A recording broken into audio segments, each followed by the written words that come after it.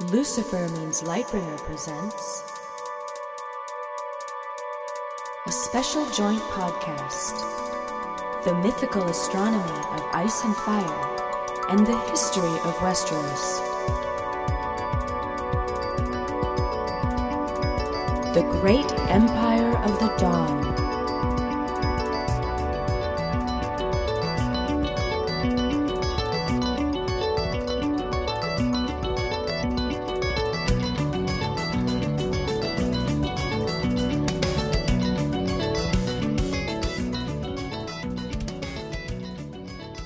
In ancient days, the god emperors of Yi Ti were as powerful as any ruler on Earth, with wealth that exceeded even that of Valyria at its height and armies of almost unimaginable size.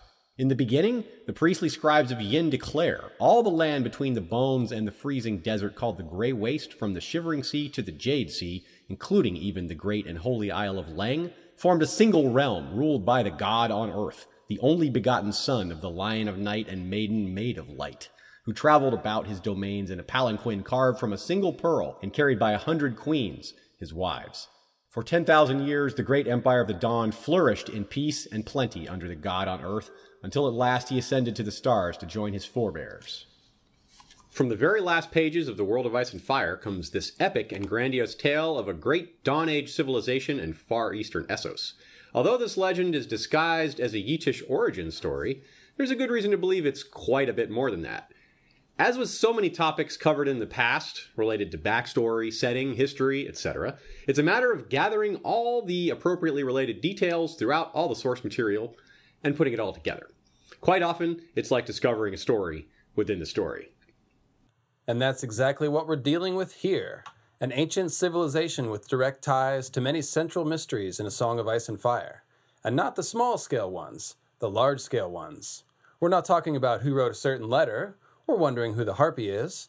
We're getting into the long night, dragons, and bonding with them, magic swords, strange black stones, and the ancestors of not just major houses, but entire races, not all of whom are entirely human.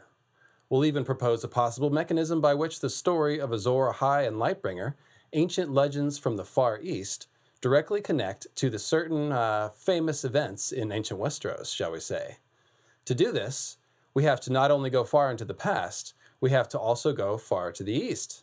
Past the smoking ruins of Valyria, past Slaver's Bay, past Karth and the Dothraki Sea, past even the Bones Mountains. To a place with a name as epic as this lead-in is making it out to be. The Great Empire of the Dawn. Yeah, hello and welcome to a joint episode, History of Westeros meets Mythical Astronomy of Ice and Fire. Most of you have already met Lucifer Means Lightbringer, aka LML, through our Dane and Ashai episodes, if not his own show. Good opportunity to plug that right here. Oh, an opportunity. Yes, well, it's not much to say. It's called The Mythical Astronomy of Ice and Fire. You can find it at lucifermeanslightbringer.com, or you can look it up on iTunes. And I would be very happy to have you lend me your ears. While working on said Dane episodes, these connections and other related topics revolving around the ultra-ancient history unearthed just too much to be ignored. But it also became clear that it was too large of a topic to include much of. So here we are, a couple episodes later, several really, playing fantasy archaeologist. I like to use, I love to use the word hybrid, and it describes this episode quite well. And I'm going to get to use it a lot here, so that's fun. In this hybrid episode, we'll be chatting about hybrid people, hybrid bloodlines, hybrid architecture, hybrid cultures, hybrid magic even. The episode itself gets that designation because of its joint nature. It's hybrid mythical astronomy meets history of Westeros styles, so hybrid everywhere. Though we walk through the Valley of the Shadow of Tinfoil, we want to stay firmly rooted in the text because there's actually plenty of material to draw from without much additional speculation. Before we get started, a few people to thank. Michael Klarfeld of Claridox.de, of course, is responsible for all of our animations. Ashea is our video editor and will be participating in this episode. She's just not here at the beginning, but she'll be here soon.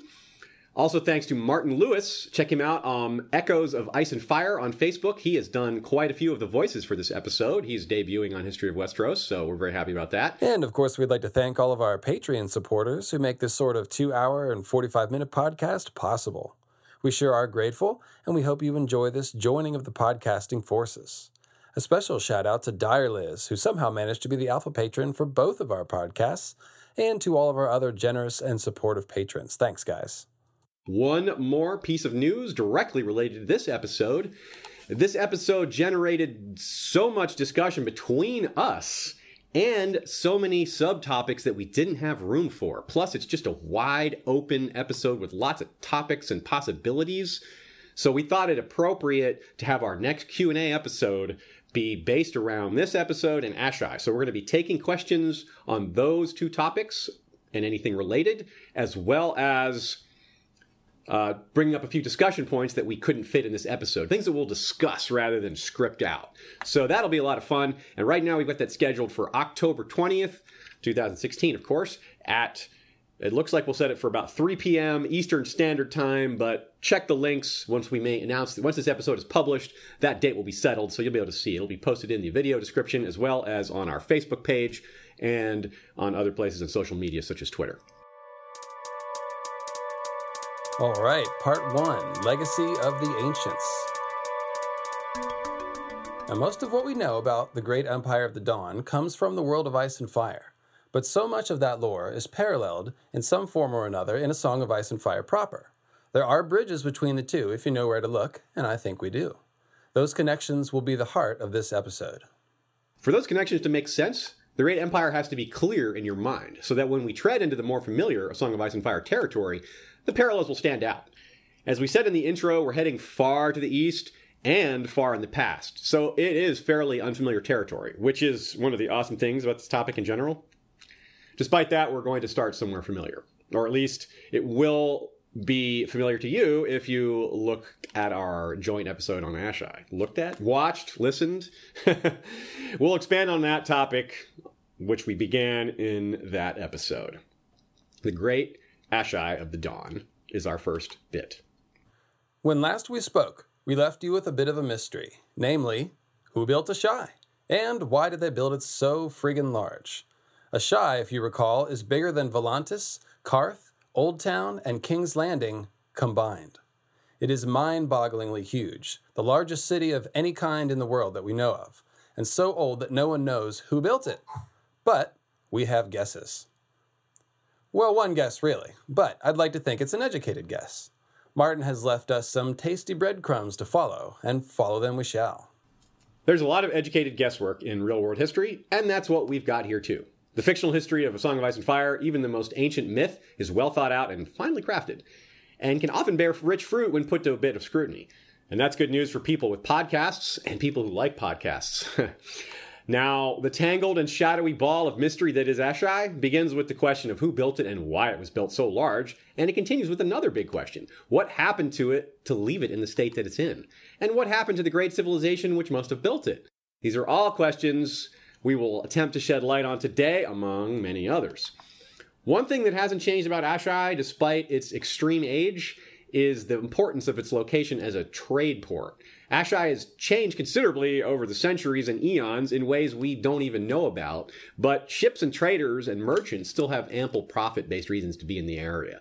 As we mentioned last time, the Ashai are known for their extraordinary volume of rare and treasured goods and the rarity of normal things like food and water. Where else in the world can one trade food and water for golden gems at such a great margin? It's kind of like Bizarro World in so many ways. Cheap gold kind of sounds like an oxymoron, but we've seen what food shortages can do. Think of the bread riots during a Clash of Kings, which were just terrible.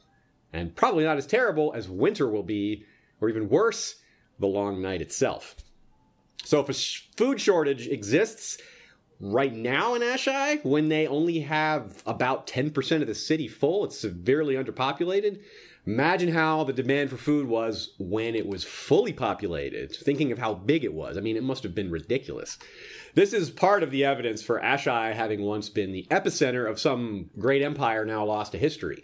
They would have had to possess fertile lands outside the city to sustain itself. You can't generate all that food within the city itself. Where are these farmlands going to be? We're talking huge tracts of land needed to feed a population this size. There's a perfect real-world example that I like to use here. It's the Roman Empire. They fed the city of Rome itself, as well as other parts of Italy, with grain imports from Egypt. Starvation happened at various times in Rome when war or politics suspended those shipments. We're guessing, this very well could have happened in Asshai in some far-flung eon long ago. Some ancient, undocumented conflict. Maybe a civil war where whichever side didn't have Asshai exerted pressure on the side that did have Asshai by shutting off those vital food supplies. It's a lot of possibilities there if you use your imagination. This could have been accomplished the old-fashioned way by simply not sending the food, or by naval blockade, something like that. The point is, though, despite the vast mineral wealth, Asshai would have had to be dependent on food imports to exist. That's right, and let us not forget that the wealth of Asshai is not solely based in the material world. Much of the allure of Asshai stems from magical knowledge, magical artifacts, and even raw magical power itself, tainted though it may be.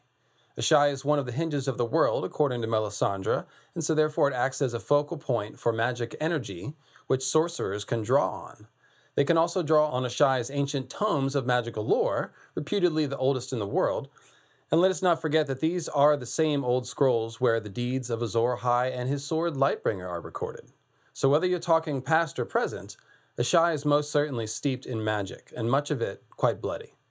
As Qyburn says, blood magic is perhaps the most powerful of all. Now, as we showed, Asshai is also reeking of dragon stink.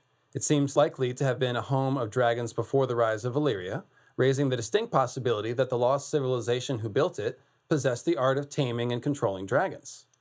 Maester Yandel discusses this possibility in the World of Ice and Fire, referring to ancient texts in Asshai, which claim that the first dragon lords were men from the shadow, and that it was they who taught their arts to the first Valyrians.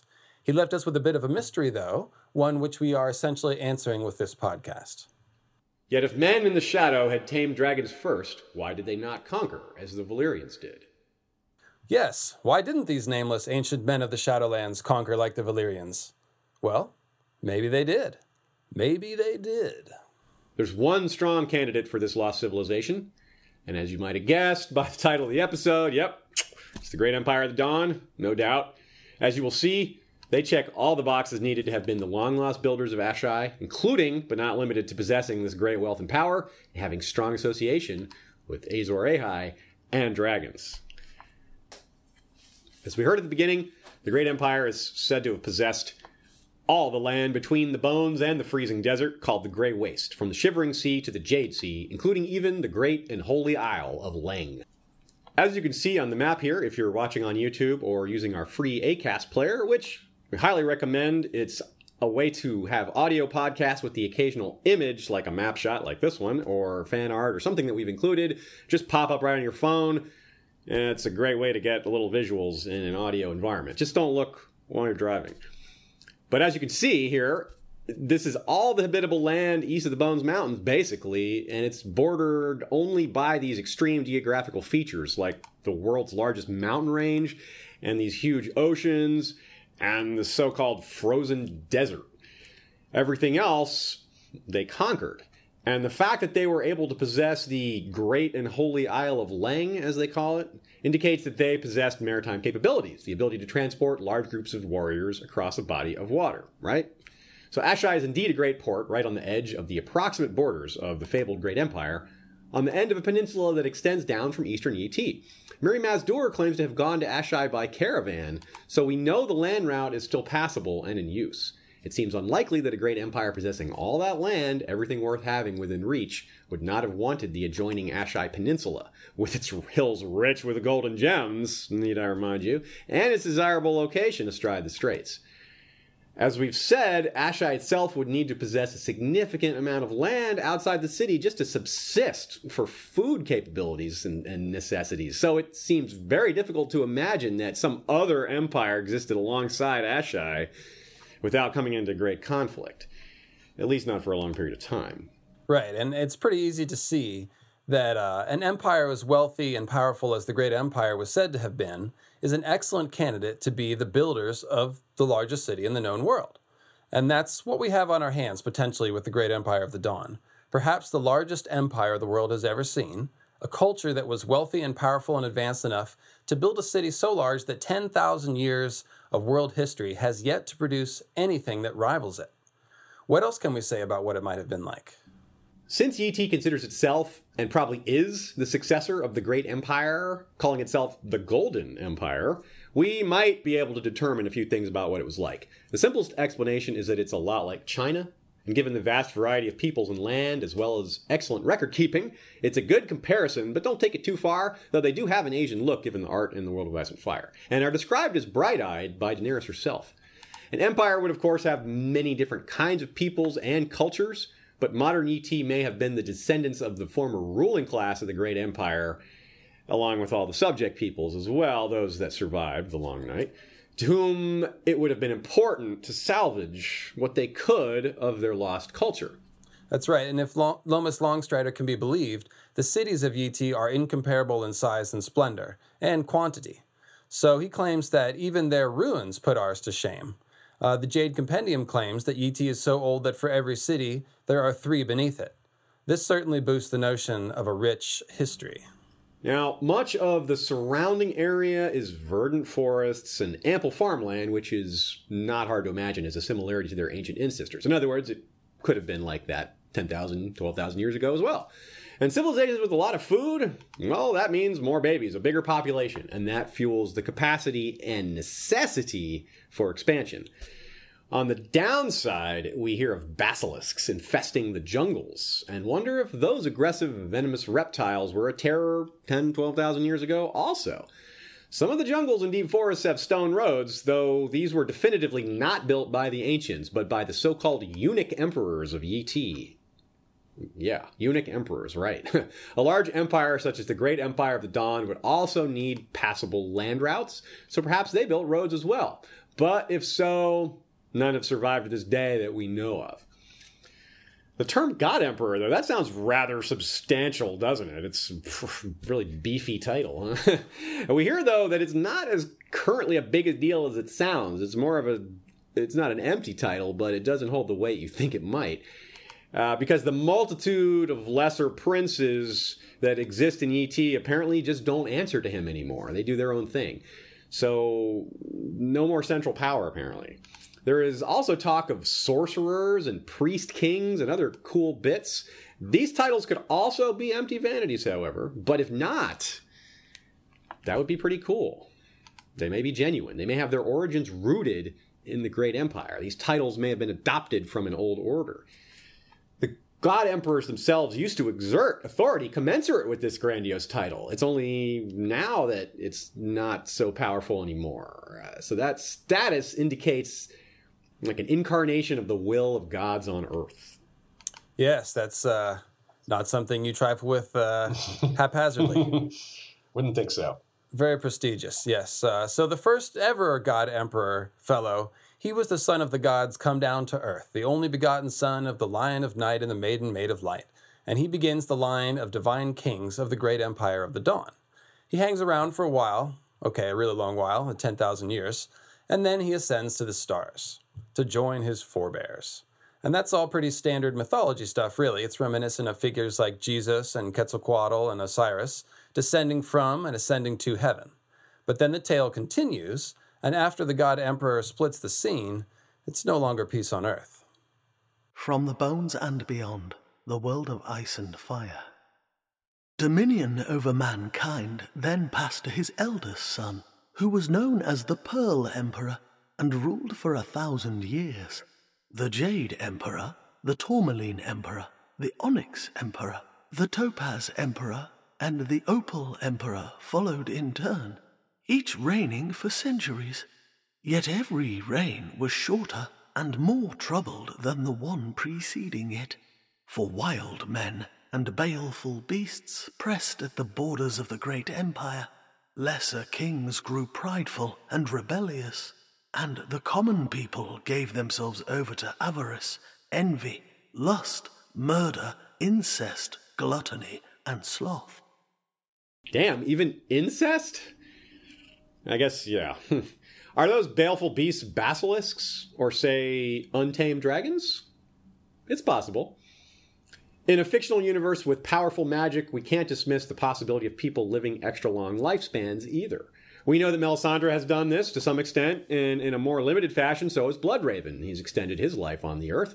These are not, thousands of year old people that we're talking about. Well, Melisandre, maybe, I don't think so, but it's possible. Her age is yet to be determined. But really, the place this really stands out as a similarity, I think, is comparing these mythical Great Empire figures to the Age of Heroes figures in Westeros, who also have these ridiculously long lifespans.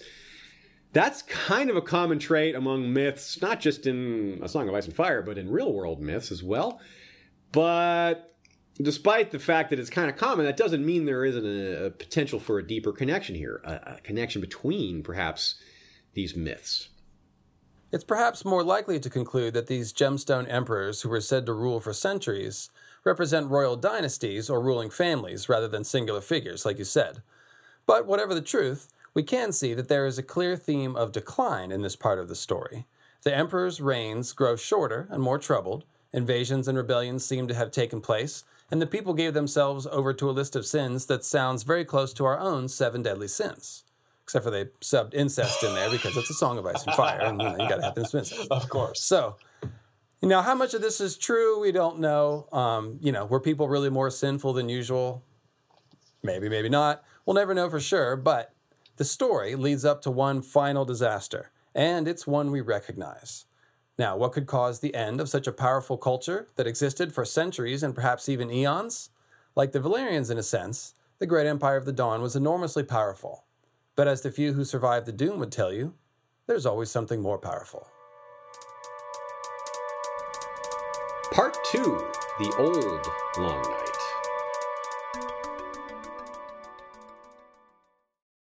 From the Bones and Beyond, the World of Ice and Fire.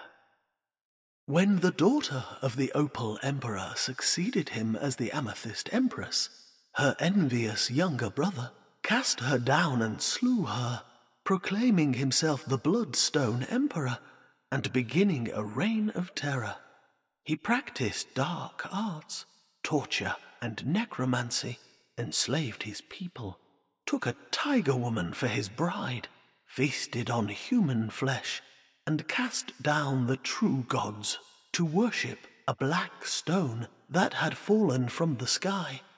Many scholars count the Bloodstone Emperor as the first high priest of the sinister Church of Starry Wisdom, which persists to this day in many port cities throughout the known world. In the annals of the further east, it was the blood betrayal, as his usurpation is named, that ushered in the age of darkness called the Long Night. Despairing of the evil that had been unleashed on earth, the Maiden Maid of Light turned her back upon the world, and the Lion of Night came forth in all his wrath to punish the wickedness of men. Well, that certainly took a turn for the worse. Wow. Here at the end of the great... Yeah. Bad ending. So here at the end of the Great Empire of the Dawn tale, we find one of the most detailed and fully fleshed out versions of a Long Night story that we've seen anywhere. The Westerosi version even doesn't suggest why the Long Night happens. There's no specific trigger or cause in the legends. It merely says that it fell and the others came, and it sucked quite a lot. The Long Night was a momentous event which was felt the world round, so it acts as kind of a universal historical point of reference and allows us to place a very approximate date to the Great Empire of the Dawn. They existed prior to the Long Night, perhaps for quite a long time before the Long Night, in the Dawn Age, as their name implies. This lines up pretty well with the idea that the Great Empire were the builders of Asshai. We've suggested that the event which transformed the Shadowlands to its current shadowed and toxic state might have been related to the Long Night, and that Asshai must surely have been built when the peninsula was a nice place to live, i.e. before the Long Night, when the great empire of the Dawn ruled all that habitable land in eastern Essos.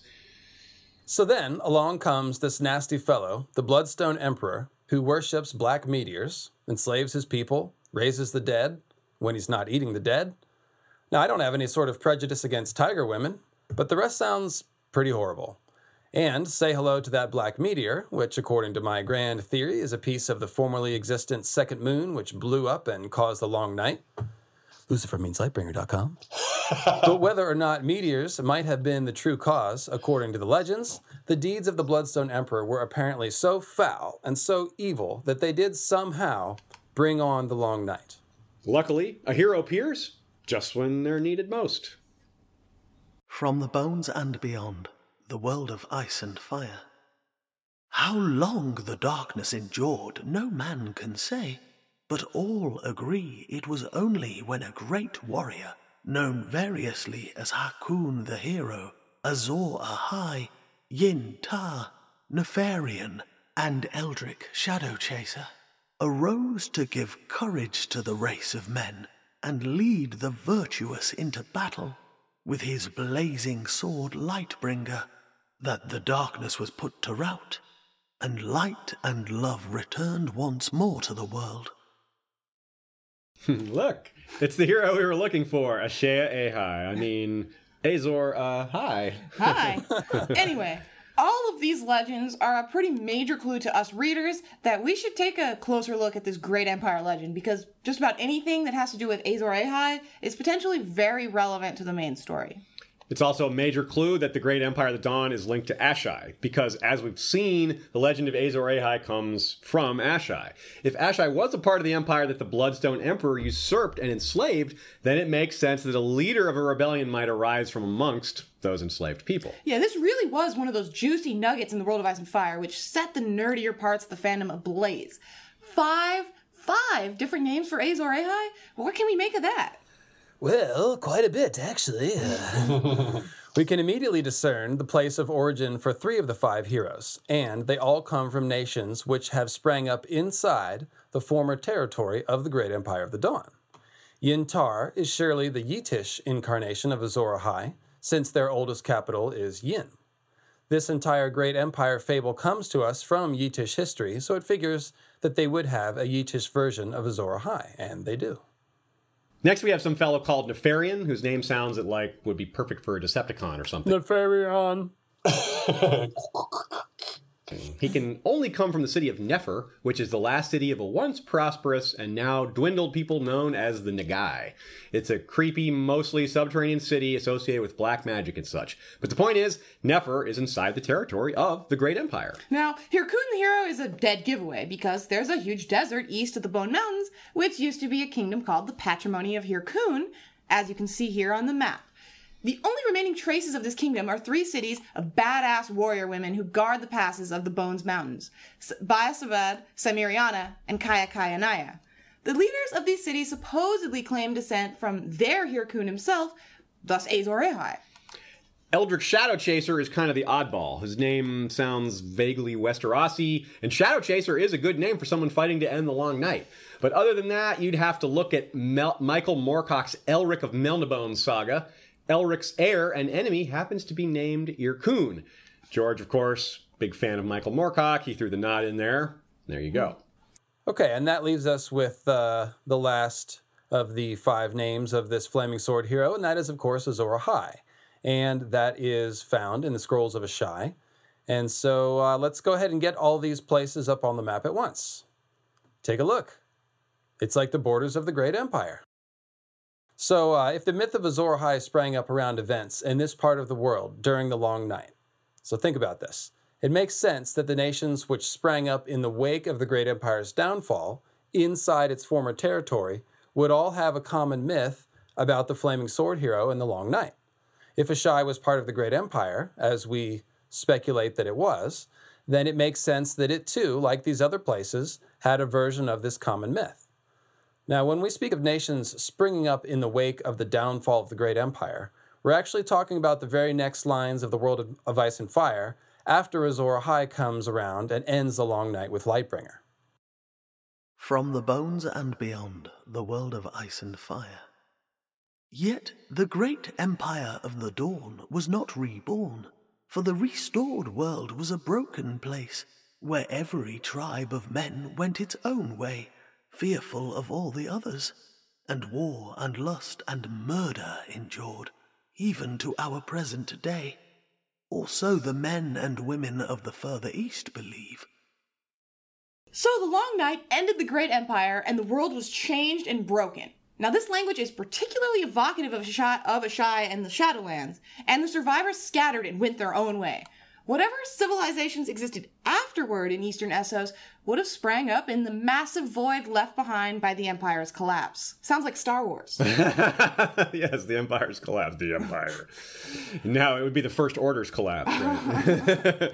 Yi-Ti seems to be the largest and most successful of these civilizations, and their aforementioned strong record-keeping appears to go back to the Long Night, or at least back to a memory of it, which means they were probably among the first people to crawl out of the chaos, famine, and anarchy that was surely the norm during the Long Night. Yeah, and we'll talk about that more in a minute, but the point here is that, as we can see, Yitish culture wasn't alone in carrying on the torch of the Great Empire. Other cultures such as Hirkun, the Jogos Nai, the Nagai, and presumably many others sprang up throughout Eastern Essos.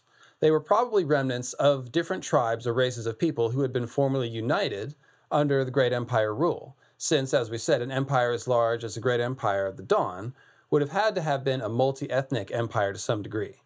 These would be the tribes of men who scattered, according to the tale, making new kingdoms amongst the ashes of the old. The myth of the flaming sword hero went with them and traveled everywhere the former empire existed, which indicates a cultural link between the Great Empire and these survivor peoples.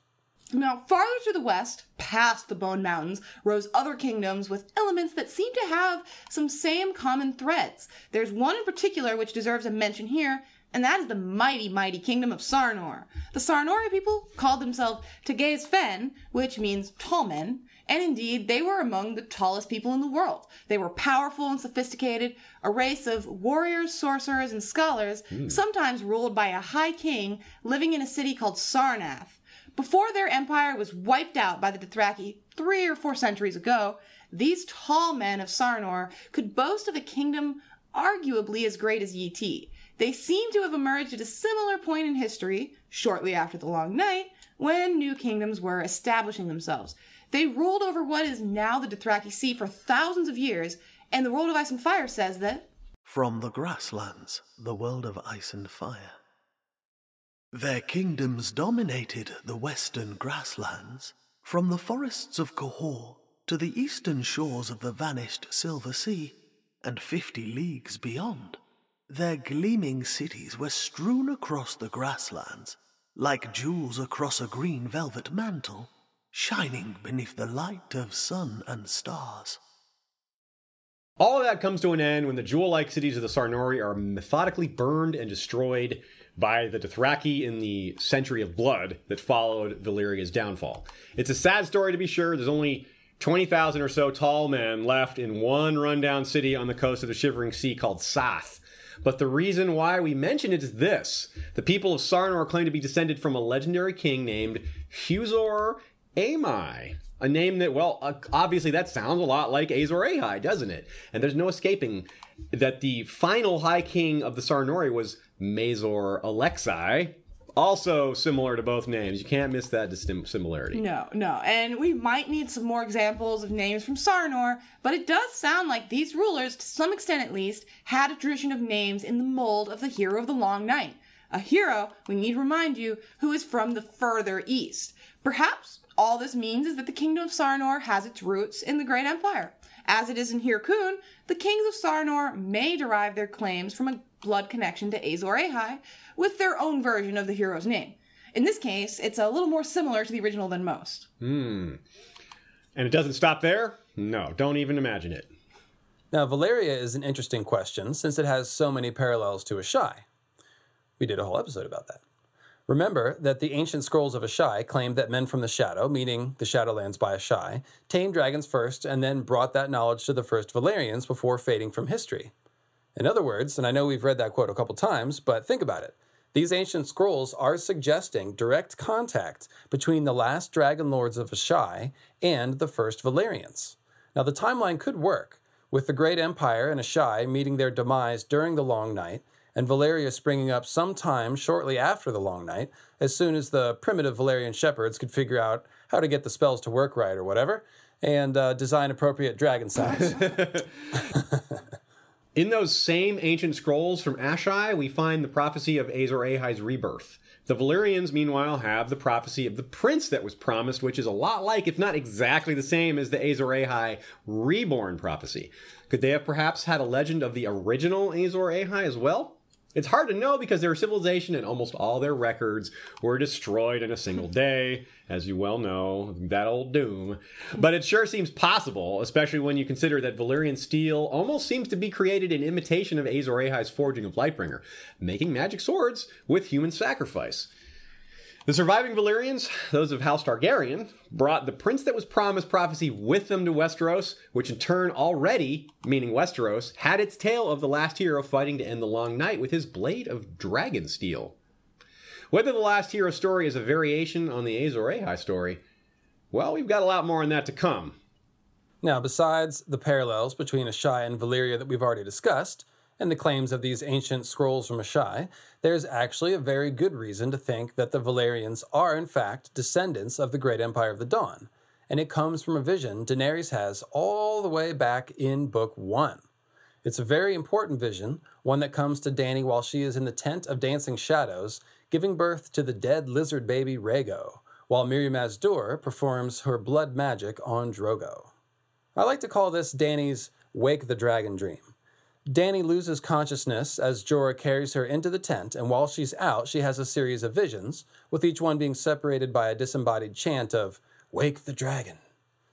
She sees her and Drogo coupling by a darkling stream. She sees Jorah talking about the last dragon as the dragon eggs warm in a brazier. Warm in a brazier. That wouldn't keep that's worth stopping to laugh at. He said brazier instead of brazier. So we're picturing Dany's dragon eggs keeping warm in a bra. She just keeps them in nice here. dragon's eggs, baby. Anyway, she sees all those things. She sees Rhaego as a grown man consumed by fire. And then right before the end, right before she sprouts dragon wings and flies through the red door, there's a curious vision which has never really made a lot of sense. Until now. Here it is. From Daenerys 9, A Game of Thrones. Ghosts lined the hallway, dressed in the faded raiment of kings. In their hands were swords of pale fire. They had hair of silver and hair of gold, and hair of platinum white, and their eyes were opal and amethyst, tourmaline and jade. "Vasa!" they cried. "Vasa! Vasa!" The loose interpretation of this passage has always been that these are Dany's ancestors, primarily because they have the signature Valyrian hair. Everyone knows silver, gold, platinum, white. It's very distinct. The one with the amethyst eyes, though, combine that with the hair, it looks like straight up Valyrian looks, right? Like textbook. Because there's lots of Valyrian textbooks. They seem to be rooting for Dany to wake her dragon, which makes sense if they're her ancestors. On top of that, there's this notion of pale fire, which is a bit of a hot topic. See what I did there. Since the last Winds of Winter spoiler chapter. So this mysterious pale fire, it's coming from the flaming swords. In fact, what's up with those? We've never heard of the Valyrians having flaming swords in a literal sense, though perhaps metaphorically, Valyrian steel or the mysterious dragon steel could absolutely fit. And some have suggested that these flaming swords are evidence that Dany's dragons are themselves Lightbringer, especially with lines like this. From Daenerys 3, A Dance with Dragons. When your dragons were small, they were a wonder. Grown, they are death and devastation, a flaming sword above the world. So really, there are a lot of things to consider in this dream of Dany's, and we could easily get lost in it. Asshai and dragons and Lightbringer are all possible connections to the Great Empire, and we've shown connections between the Great Empire and Valyria. But these gemstone eyes, these are really telling. There's nothing like them anywhere else in the series. Telling, yes, very. And we have seen that the emperors of the Great Empire of the Dawn are associated with different gemstones: jade, tourmaline, onyx, topaz, opal, pearl, amethyst, and bloodstone. You may notice that the 4 gems in Dany's dream of the kingly ghosts are a match to 4 of those 8 gemstone emperors: opal, amethyst, tourmaline, and jade. In other words, this may well be a vision of Dany's ancestors, but from the Great Empire of the Dawn, not Valyria. Now, the amethyst-eyed person in Dany's dream is perhaps meant to symbolize the Amethyst Empress, or her tribe or house, and of course the Amethyst Empress was the one in power when the Bloodstone Emperor supposedly usurped the throne, committed the blood betrayal, and caused a long night. Now, it may be that Asshai and the Great Empire did more than pass the knowledge of dragon riding to the Valyrians. They may have passed some genetics as well. Well, that actually makes a great deal of sense if you think about it, since most people in Westeros think that you need the blood of the dragon in your veins to ride a dragon. We do not know if this is technically true, given the examples of Nettles, but at the very least, we're very confident that it helps to have the special blood. At the very least. It isn't necessarily necessary. Helps a lot, though. So the logical way for dragon lords from Asshai to teach the arts of taming dragons to Valyria would be to marry into their gene pool. You don't have to teach anything, you just give them the genetics. If some of the last royalty of the Great Empire also had silver gold hair and eyes of amethyst, well, Amethyst Empress, etc., you can see how it makes a lot of sense to hypothesize a direct line of cultural and genetic transmission between Asshai and Valyria, just as the ancient Asshai scrolls claim. Right. If the basis for the Dragon Rider connection is having the right blood, i.e. magical genes, then you can't really justify the maesterly claims that the Valyrians were taught dragon riding, because passing those genetics the normal way by having babies is a lot easier to do than teaching someone how to create that magical bloodline in the past, even if it does require incest. Maybe incest is what they were taught. Zing! Now, the link between the gemstone eyes of the ghosts in Dany's dream and the gemstones of the emperors of the Great Empire of the Dawn was first noticed by my good friend from the Westeros.org forums, who goes by the name of Durin Durrandon. I think this is a really major connection, because it's what tells us that these people that Dany saw in her dream back in Book 1 are actually the same people as the Great Empire of the Dawn. So, all credit to him for this great find. And Durin has actually written a must-read essay, what I call must-read, and it's titled Daenerys is the Amethyst Empress Reborn, and we've got links to that on the show notes of this episode, I'm sure, or you can look it up on Westeros.org, Amethyst Empress Reborn. And way back when we were first making these discoveries early last year, Durin and I were sort of had our heads together on this. We started noticing various parallels between the Great Empire and Valyria and various dragon lords. And essentially his essay focuses on the specific parallels between Daenerys and the Amethyst Empress, which, as the name implies, Amethyst Empress Reborn is talking about Daenerys. So one of the things that he noticed in this is that there's only one other time that someone has eyes described as being like amethysts, and that is Daenerys. That happens at a dance with dragons when Euron is asking Victarion to go to Slaver's Bay to bring home his bride-to-be, whether she wants to come home or not. And here's the line. From the Reaver, a feast for crows. What dragon? Said Victarion, frowning. The last of her line. They say she is the fairest woman in the world. Her hair is silver gold, and her eyes are amethysts. So perhaps that description is given to us to draw a link, or to help us draw a link, between Dany and the Amethyst Empress, whose bloodline potentially gave rise to Valyria. Now, that's a lot of perhaps and potentially, but there you go. We are presenting these links with all necessary disclaimers, and then letting you decide what you will. Right. The evidence supports these conclusions. It doesn't prove them because, who could prove these things? It's not meant to be proven. It's too far in the past. But it is meant to be suggested and thought about. And I'll add that if Daenerys takes the Iron Throne or even conquers a part of it and holds it, she will literally be an empress. One requirement for an empire is that it contains multiple disparate kingdoms, meaning different cultures, different peoples, that kind of thing. So in this scenario, Daenerys would have part of Westeros as well as being Queen of Slaver's Bay. The Seven Kingdoms itself is culturally connected in a lot of ways, despite large differences, too much so to be qualified as an empire. And that's why he's King Aegon, not Emperor Aegon the Conqueror. And this also, by the way, explains why there's multiple names for the same savior figure within one empire. Different languages, cultures, etc. They're all going to have a different word for this kind of thing. But all bowing to the same emperor, keep in mind. Or empress. And for what it's worth, Euron claims to have journeyed to Asshai and Valyria with a special eye for magical knowledge and power, acquiring things like the Dragonbinder horn or magicians of various kinds he can chain up in the hold of silence. There is a lot to suggest he wants to be seen as a god or god emperor like the ancient kingdoms of the East. He may have learned the idea there, learned the concept, learned how they do it.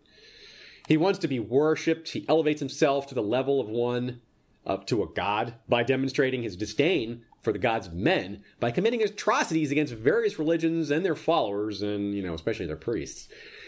He does claim to have sailed as far as Asshai, so he's certainly, almost certainly anyway, heard of this legend of the Great Empire of the Dawn, and he may have even seen their statues, according to this awesome line from the King's Moot. From the Iron Captain, a feast for crows. His smiling eye was glittering. Who knows more gods than I? Horse gods and fire gods. Gods made of gold with gemstone eyes. Gods carved of cedar wood. Gods chiseled into mountains. Gods of empty air. I know them all. Golden gods with gemstone eyes, eh? We'll call this very interesting and move on for now. Now, many have noticed that Euron has certain parallels to the Bloodstone Emperor, particularly in the new TWOW spoiler chapter. So perhaps, by the way, quick shout out, History of Westeros, great episode on analyzing that chapter. Thank you, sir. So perhaps he sees Dany as his Amethyst Empress and himself as a kind of new King of the Long Night, a Bloodstone Emperor reborn. Perhaps. And just like that tale tells us, the Bloodstone Emperor overthrew the Amethyst Empress, and this is called the Blood Betrayal. Meanwhile, Euron's plan is to marry Daenerys and steal her dragons, which might be bonded to her through blood, betrayal, etc. There's a lot of similarity in the language used there. This, incidentally, as we said in our episode on The Forsaken, this isn't actually a spoiler if you wanted to avoid the Winds of Winter spoilers, but we did point out that that chapter makes a Euron episode important to do, and it's forthcoming from us at some point in the relatively near future. This episode has more to do with Daenerys than any other main character, but it shows you that characters like Euron and other really important figures that we'll touch on later in the episode, cross-referenced from these revelations from the world of Ice and Fire, create all sorts of important connections which may parallel the main storyline, given how many dots we're connecting here. Absolutely. And I am also working my way towards a pretty Euron-heavy episode myself, so watch out for that, because his entire face is pure mythical astronomy. It's like a freaking sky map, kind of. And I think we all agree he's lining up to be a major villain in the final act of the story. Now, returning to Dany's vision of the gemstone-eyed kingly ghosts, let's run with the notion that they might represent the rulers of the Great Empire of the Dawn and take a closer look at this vision, see what it can tell us. So first, if these people are the people of the Great Empire of the Dawn, the fact that they have Valyrian looks corroborates the idea that at least some of the Great Empire of the Dawn elite were Dragon Lords. We've already suggested that this is likely to be the case if they built Asshai, so you can see how all this kind of wants to fit together, oh so nicely. Second, these gemstone-eyed kingly ghosts are holding swords of pale fire.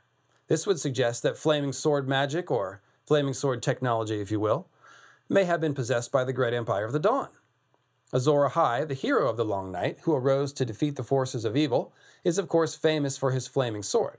So again, the pieces are trying to fit together into a hypothesis, something like the Great Empire possessed the art of making flaming swords, and when their empire collapsed under the evil of the Bloodstone Emperor, one of the oppressed people in the empire used their flaming sword technology to craft Lightbringer and perhaps lead the rebellion. Call him an Amethyst Empress loyalist, perhaps. Yeah, we can really only guess at the broad strokes, but the point is that it makes sense for the Great Empire to have possessed flaming sword technology, since Azor Ahai comes in at the end of the story with a flaming sword blazing for all to see. The third thing we notice about the kingly ghosts is that they're rooting for Dany to wake the dragon, right? If those ghosts are the Gemstone Emperors, this would again point in the direction of the Great Empire people, at least their rulers or some small group of them, having dragons, being dragon lords. Yeah, I myself do not believe that Martin would choose the same 4 gemstones he listed in Dany's vision in A Game of Thrones for 4 of the 8 gemstones of the Great Emperor of the Dawn Emperors by coincidence. But for the more skeptically minded among us, God bless you, who are leery of relying on dreams and visions and prophecy, we actually have some more straightforward evidence to present to you which points in the same direction, to the idea that the Great Empire of the Dawn possessed the art of controlling dragons with sorcery. Nothing really beats good old-fashioned, and we mean very old-fashioned, archaeological evidence, especially when it's the really ancient, creepy, and amazing kind. Part 3, Strange Stone.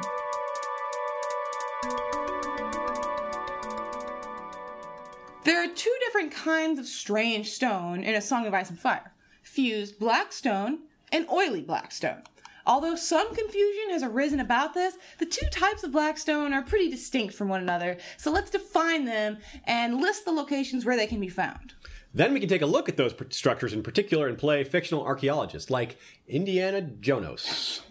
Because the Great Empire of the Dawn has potential ties to both fused and oily black stone.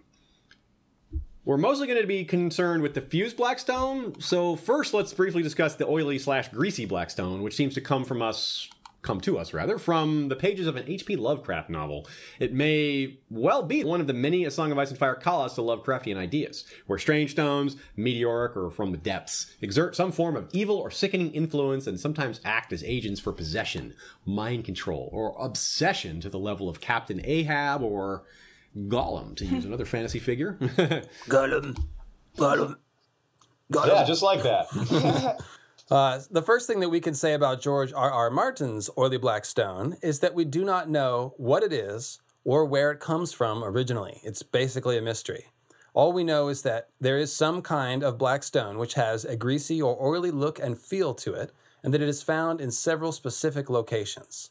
The greasy/oily description suggests vitrification, stone which has been melted by extreme heat, such as those melted candle wax towers at Harrenhal, where Balerion the Black Dread unleashed his black flame.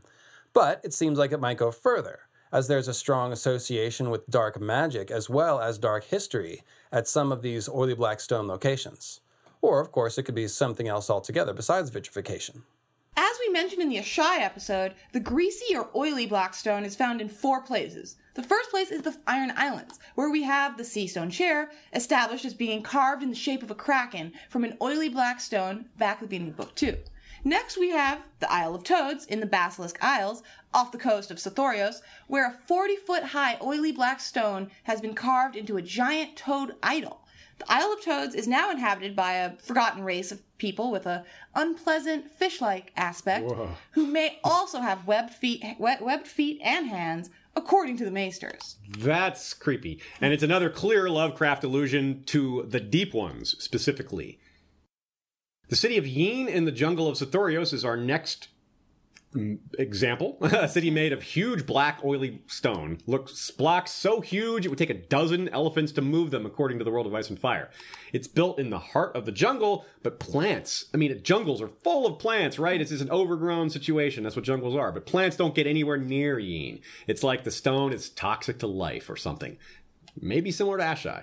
It is supposedly thousands of years old. Nobody knows who built it. And its history is basically nothing but a collection of horror stories. And then, of course, we have Ashai, which is said to be built entirely of greasy black stone. We do not know if we are talking about blocks of greasy black stone or something else. Nice corbelled arches, and little sort of masonry. We don't know. We just know it's made of oily black stone. Now, Ashai's stone may be toxic to plant and animal life, just as Yin appears to be, although we can't know for sure because we don't know whether the toxicity of that area is coming from the stone or the land or the capital S shadow or something else. Now, the greasy black stone of Asshai is said to drink the light, but this is not said of any other greasy or oily black stone, so we can't be certain if this is a quality of all oily black stone or just the stone at Asshai. There's actually one more. We can call it a 4B or a maybe, 5 with an asterisk. It's Moat Cailin, the ruined fortress that sits astride the neck and guards the north from invaders, supposedly thrown up by the first men. We're saying supposedly in this case. We're calling this a maybe in general because there's a scene in A Dance with Dragons where Theon observes these scattered blackstone megaliths of the fortress after it rains, and to him, they appear to be coated in some fine black oil. Yeah, maybe just the wetness, but maybe something. Now, this is interesting because the construction style of Moat Cailin, which is built from blocks of black basalt as large as a crofter's cottage, including its 50-foot-high curtain wall, is a close match to that of Yin, which is built from the very large blocks of oily black stone. We are all in agreement in regards to questioning the idea that the first men built Moat Cailin at all, since stacking such huge blocks into a 50-foot-high curtain wall seems somewhat beyond the capabilities of the first men, who were mostly building crappy ring forts for the most part at this time.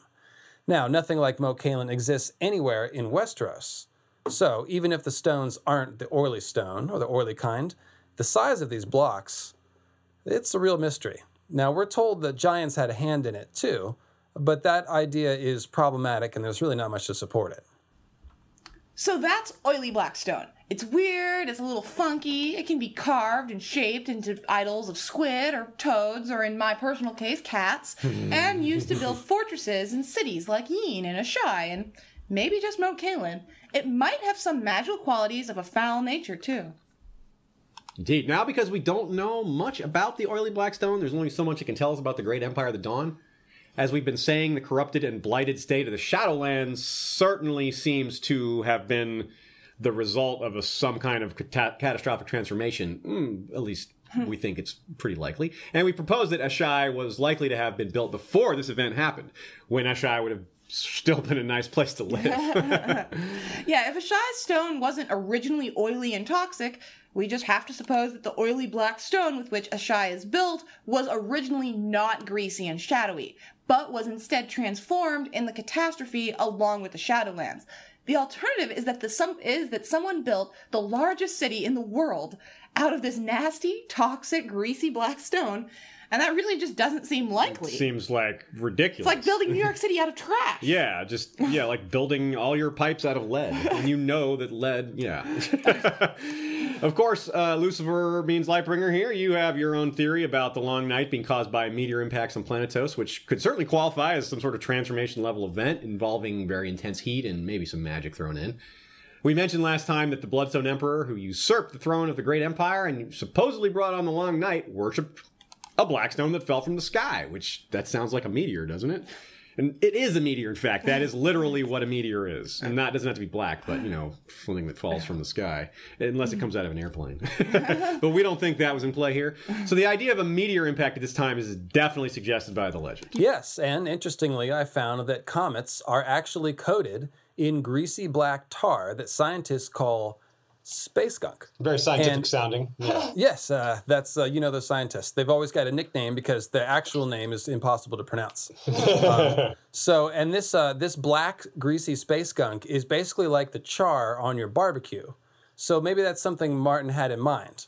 My idea is that this meteorite, perhaps having this black toxic poison or whatever, brought some sort of dark magic with it. And then, the Bloodstone Emperor worshipped it after all, and so we know what kind of stuff he was into. It's not really a stretch to think that maybe this stone somehow had something magical about it. So I like to imagine this black meteor of the Bloodstone Emperor perhaps sitting in the heart of the Shadowlands, poisoning all the land around it over time. Something like the meteor in a Lovecraft's A Color Out of Space, where that meteor basically leached the color out of the land and turned everything basically to dead land or even dust. Yeah. So that's a great story. good quick read for anybody. Highly recommended. Yeah. So that's what I'm thinking. That maybe essentially this meteor came, it carried with it the black oily magic or whatever, and then after it landed, it leached out into the land, and the once glorious heart of the great empire of the dawn was turned into a city of toxic, greasy black stone. Maybe it was built with white alabaster before, who knows? The point is that there's too much of this oily black stone for it all to be meteorite material. So I'm suggesting some sort of a poisoning or transformation process, and of course there's a lot of symbolism that I think points that way as well. Now, the other meteor-related possibility is a bit more straightforward. As meteors fall through the atmosphere, they push a wave of superheated air in front of them that is, in fact, hot enough to melt stone. So if a meteor did fall here sometime around the time of the Long Night, as the legend suggests, it may well have caused tremendous damage on impact, perhaps burning and vitrifying the stone. And it can do that even if it just explodes in the air over the land, like the Tunguska event, hopped up on steroids, perhaps. Now, this is, again, like you said, where I'd really like to have an interview with Archmaester Marwyn and ask him what he actually saw at Ashai. But who knows? We'll cross our fingers for that. Now, while it's fun to speculate, and we do mean it's fun, the fact is that we just do not know what the greasy black stone is or where it originally came from, like I said. The bottom line is that the Great Empire was said to have fallen at the time of the Long Night during the historically evil reign of the Bloodstone Emperor, and there's a black meteor involved in the story. It's pretty easy to see how Ashai comes out on the other side of this kind of series of events, transformed and blighted. And it may be that this is when the oily black stone was created. That's right, and it's important to note that nowhere is any fused stone specifically described as greasy or oily looking, and none of the oily black stone locations we have seen firsthand look like they were shaped intentionally with sorcery. Yin is made of hewn blocks, and the Toadstone statue and Seastone chair are both carved. They appear to be two different and distinct types of stone, and if there is a crossover between the two, we haven't seen it yet. Maybe Ashai is made of fused oily black stone, but we do not know. Like most things related to oily black stone, and a lot of things related to Ashai, it's a mystery. With the one notable exception of the Seastone chair, nearly everything we know about oily black stone comes from the World of Ice and Fire, which was published after A Dance with Dragons. We'll be on the lookout for more oily black stone in the Winds of Winter. You should too. If we don't see it referred to, it's probably safe to say at this point or at that point that it's some great world building, but it's not probably relevant to the Song of Ice and Fire proper. But if you do see it in the Winds of Winter, you'll be ready, you'll know what it means, you'll be ahead of the game. A lot of other fans reading it won't understand what's going on. Like, what is this? So that's cool. So you guys will be the experts on strange stone, all of you lovely listeners. And you'll be able to tell one kind from the other. The oily stone is but the first. So here we go with the fused black stone. From the Reach, the world of ice and fire. The dragon lords of Valyria, as is well known, possessed the art of turning stone to liquid with dragon flame, shaping it as they would, then fusing it harder than iron, steel, or granite. We also hear that it shows no sign of joint, seam, mortar, or chisel mark. This so-called fused black stone can only be produced in one way that we know of, and that is with dragonfire and sorcery. Dragonfire to turn the stone molten, and sorcery to control the dragon, to make the stone flow into the desired shape, and then to freeze it in place. Now, if you've ever tried to shape molten rock with your bare hands, well, you know it can be pretty frustrating. I've had this problem myself many times. Do not try it at home. You really need sorcery, yeah. You might see fused black stone called dry black stone in the fandom on forums or something like that to differentiate it from the wet/oily black stone. The World of Ice and Fire refers to it as either fused stone or dragon stone, lowercase d. You can see why we're not going to do that. That's confusing. Dragonstone, the castle, capital D, which is made of fused black stone. Yeah, Dragonstone is made of dragonstone. So yeah, we're going to not make it more confusing. So we're going to keep calling it fused stone. Before the Valyrians built Dragonstone, they used this technology closer to home, the Valyrian Peninsula and nearby it, such as Volantis. It's the closest that we know of to Valyria that still exists.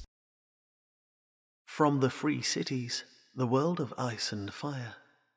200 feet tall, and so thick that 6 4-horse chariots can race along their battlements side by side, as they do each year, to celebrate the founding of the city. These seamless walls of fused black dragonstone, harder than steel or diamond, stand in mute testimony to Volantis' origins as a military outpost. The city has grown far beyond those black walls, so that they are now more like inner walls. But only those who can claim direct descent from Valyria actually live behind those famous walls. Now, less famous, but somewhat similar, are the Black Walls of Tyrosh. There's no fancy old blood exclusivity thing going on here that we've heard of, and these walls probably aren't as large, but, like Volantis, the place was built as a military outpost, and over the centuries, if not eons, it grew well beyond those walls. Right on. And they also did this on a smaller scale in more remote places where their interest was in slaves rather than military concerns. A fused stone outpost exists on the peaceful Isle of Nath, for example. Nath, how do you guys say that? Nath, whatever. N-double-A. Yeah. And in addition to building fortresses this way, there are the legendary Valyrian roads, which Lomas Longstrider counted among his list of wonders made by man in his famous book of the same title. The Valyrians earned a second spot on the Longstriders list by making a Valyrian road over the mouth of a huge river. And here we are speaking of the Long Bridge of Volantis, which is made entirely of fused black stone. But that's it, as far as we're told. Surely we'd have more examples of it in the world if Valyria didn't get doom-smacked, as it seems to be nearly indestructible. Some of the fused stone structures made in the Valyrian Peninsula would have sunken into the sea, but if they're truly as hard as diamond, even the extreme heat might not destroy them, at least not all of them. Some of the so-called topless towers. Hot. I get it. Topless. Topless. Okay. Topless high towers? Right, yes. Hot. No, Valyria's hot. Towers gone wild. That's funny. So the topless towers of Valyria that are famous from history that we hear about being built there, they may have been made of this dragonstone/fused stone. And only Euron knows for what these cursed cities of the Freehold look like nowadays, unless he's a bloody liar. Okay, he's probably a bloody liar. So probably nobody knows what they look like. But it's possible somebody does. Anyway, the full Freehold of Valyria was around a very long time, thousands of years, maybe 5 or more, and they controlled a huge portion of Essos, but all of their most important cities on the Valyrian Peninsula perished in the Doom. So there's really no way to know how much the fused stone was used throughout the heart of the Empire. But I'm guessing there was some, maybe a lot. Now, in any case, the Valyrians didn't just use dragonflame and sorcery to make roads and fortresses. They also made swords that way, of course. Although there are strong rumors and hints that making Valyrian steel involves human sacrifice and blood magic, there are no such rumors about fused stone, for what it's worth. As long as those Valyrian roads are, I certainly hope they didn't require blood magic. But with an empire as bloodthirsty and ruthless as Valyria, we certainly can't rule it out either. Now, despite that, there is a lot in common with Valyrian steel and fused stone. Given those similarities, perhaps we should be calling this stuff Valyrian stone. But we wouldn't do that because that would be confusing, so we'll call it fused stone. So all that is well and good, useful information, no doubt. But what does it have to do with the Great Empire of the Dawn? Well, there are 2 places in the world with structures that are made with what appears to be fused stone, but are clearly not the work of Valyria. Indeed, both are said to date back to a time before Valyria even existed, before they arose, before the shepherds found those dragons, before the Long Night. The first of these examples is very far away, far back in the east, and best of all, it was supposedly built by the Great Empire of the Dawn. From the Bones and Beyond, the world of ice and fire. No discussion of Yi Ti would be complete without a mention of the 5 forts, a line of hulking ancient citadels that stand along the northeastern frontiers of the Golden Empire, between the Bleeding Sea and the Mountains of the Morn. The 5 forts are very old, older than the Golden Empire itself. Some claim they were raised by the Pearl Emperor during the mourning of the Great Empire, to keep the Lion of Night and his demons from the realms of men. And indeed, there is something godlike or demonic about the monstrous size of the forts. For each of the 5 is large enough to house 10,000 men, and their massive walls stand almost 1,000 feet high. The 5 forts are insanely large, like crazy large. They're 1,000 feet each. Now that's taller than the wall, easily. And you have to remember that George himself has said that he might have made the wall too big. And he said that before writing The World of Ice and Fire. So, very crazy. And the 5 forts has a somewhat similar sounding purpose of keeping out demons. I bet that if the 5 forts were not still standing, they would sound like an especially exaggerated myth. Surely they weren't actually that tall, they'd say. Now, the same thing goes for the wall itself. If it ever falls, just how many decades would pass before people began to doubt the reality of its existence? Before the maesters began concluding that it was most likely nothing more than an ordinary, perhaps extra tall, border wall, which was simply crusted with ice more often than not. Unless, of course, they somehow had the ability to make a new wall of the same size, then they might believe these old tales, and they wouldn't seem like myths. Indeed, the wall and the 5 forts are not myths, but their origins seem to date back to mythical times. The castles on the wall are one thing, but the wall itself is hard to date. It's just ice, after all. It's really difficult to date the wall. Even if it's topless. I'm sorry. The wall's not topless. I couldn't let it pass me by. Thanks for derailing me. Okay, so now it's hard to date the wall because the wall is just ice, and because it's very cold, and because it's it's hot, it's big, and it's just not very comfortable in bed, all the ice. And, Yes. anyways, so there's no architectural style or technique. The wall has no style. I can't date it. Oh, you're so insulting. It has no technique. No technique at all. Oh man. So now the thing is, we haven't been into the heart of the north to Otheropolis, so maybe there's more icy buildings there. Who knows? But the 5 forts, and that's what we want to talk about, are made of fused stone, and that fact, along with their incredible size, makes them the subject of much scholarly debate. Exactly. The technology could be Valyrian, that at least might fit, but the style does not fit. The location really does not, and the timeline really, really, really does not. They are said to be older than the Golden Empire of Yi Ti itself, dating back to the earlier stages of the Great Empire of the Dawn, well before the Long Night. Yeah, you can see the conflict that the maesters are wrestling with. The 5 forts are made of fused stone, which dictates that they were built with sorcery and probably dragonfire, but dragon lords aren't supposed to exist that far east, and they're also not supposed to exist before Valyria. Something has to give here. Either Valyria built the 5 forts after the Long Night and nobody remembers, which is unlikely, given that the massive size of those things would imply an equally massive building project.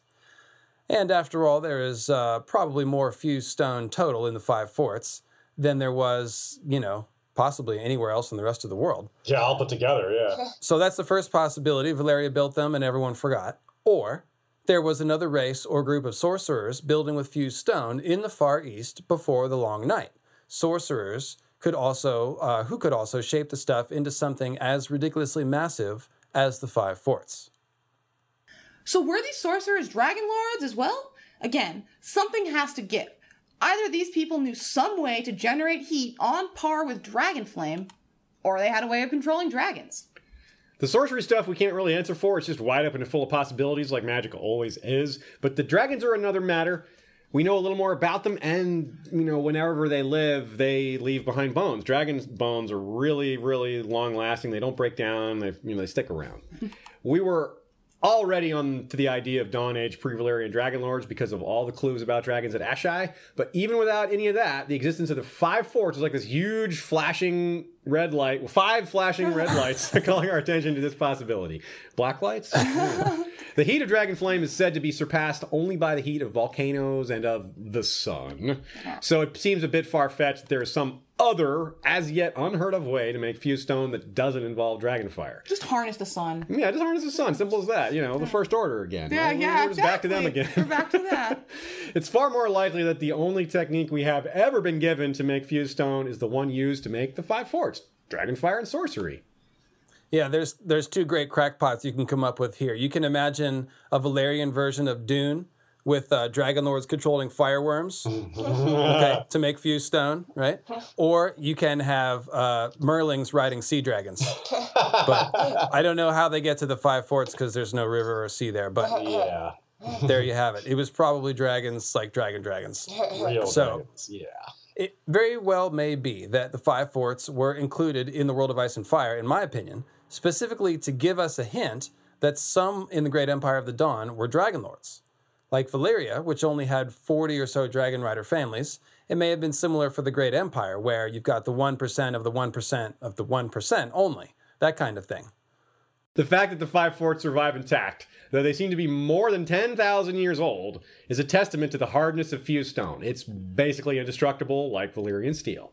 It probably takes something like the eruption of the 14 flames to shatter or melt the stuff, or perhaps an earthquake, or all those things, which is what the Doom was, right? One thing we really can't be sure of is why the Great Empire didn't seem to build other things with fused stone. But as we showed, Valyria really didn't do that much of it either, considering how long their history was. Now, of course, we aren't sure how easy it is to get dragons to cooperate with the tedium of road building and wall building. Maybe it was kind of tricky on some days when the dragons were a little grumpy. Anyway. It might have been hard to do, or something most dragon lords just didn't care to do. Only one king in the history of the Seven Kingdoms is famous for making roads, for example, Jaehaerys I, the Old King, and only the eunuch emperors of Yi Ti were famous for this. And these are just the ordinary kind of road. Surely other kings could have done this, but they just didn't. So, in other words, it doesn't just take knowledge and ability to launch a massive urban building project. It takes willpower and a reason to care. That's right. That's a good point.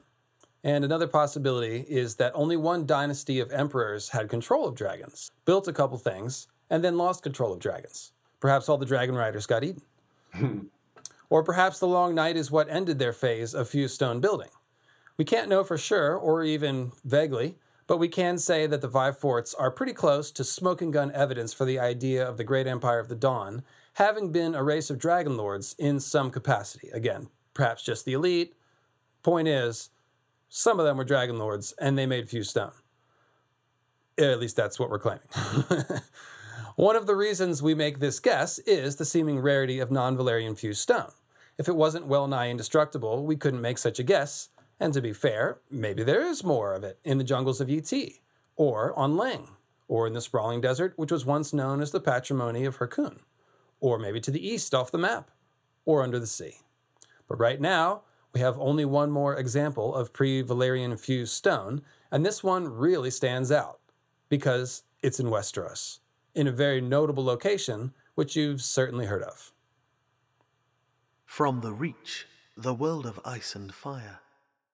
Even more enigmatic to scholars and historians is the great square fortress of black stone that dominates that isle. For most of recorded history, this monumental edifice has served as the foundation and lowest level of the High Tower. Yet we know for a certainty that it predates the upper levels of the tower by thousands of years. Awesome, right? Robert E. Howard, creator of Conan, deserves a shout out here again, so soon after getting one in our Bittersteel episode. He wrote a story called The Black Stone. How about that? Which he intentionally wrote as a nod to H.P. Lovecraft, who was his mentor. There are clear references in the Black Stone story to the Toadstone as well, because it was a castle in the story built atop an ancient shrine, and that shrine was made of the Black Stone. Just like the High Tower, you've got a big structure built on top of a strange black stone foundation. From the Reach, the world of ice and fire. Who built it? When? Why? Most maesters accept the common wisdom that declares it to be a Valyrian construction, for its massive walls and labyrinth interiors are all of solid rock, with no hint of joints or mortar, no chisel marks of any kind, a type of construction that is seen elsewhere, most notably in the dragon roads of the freehold of Valyria, and the black walls that protect the heart of old Volantis.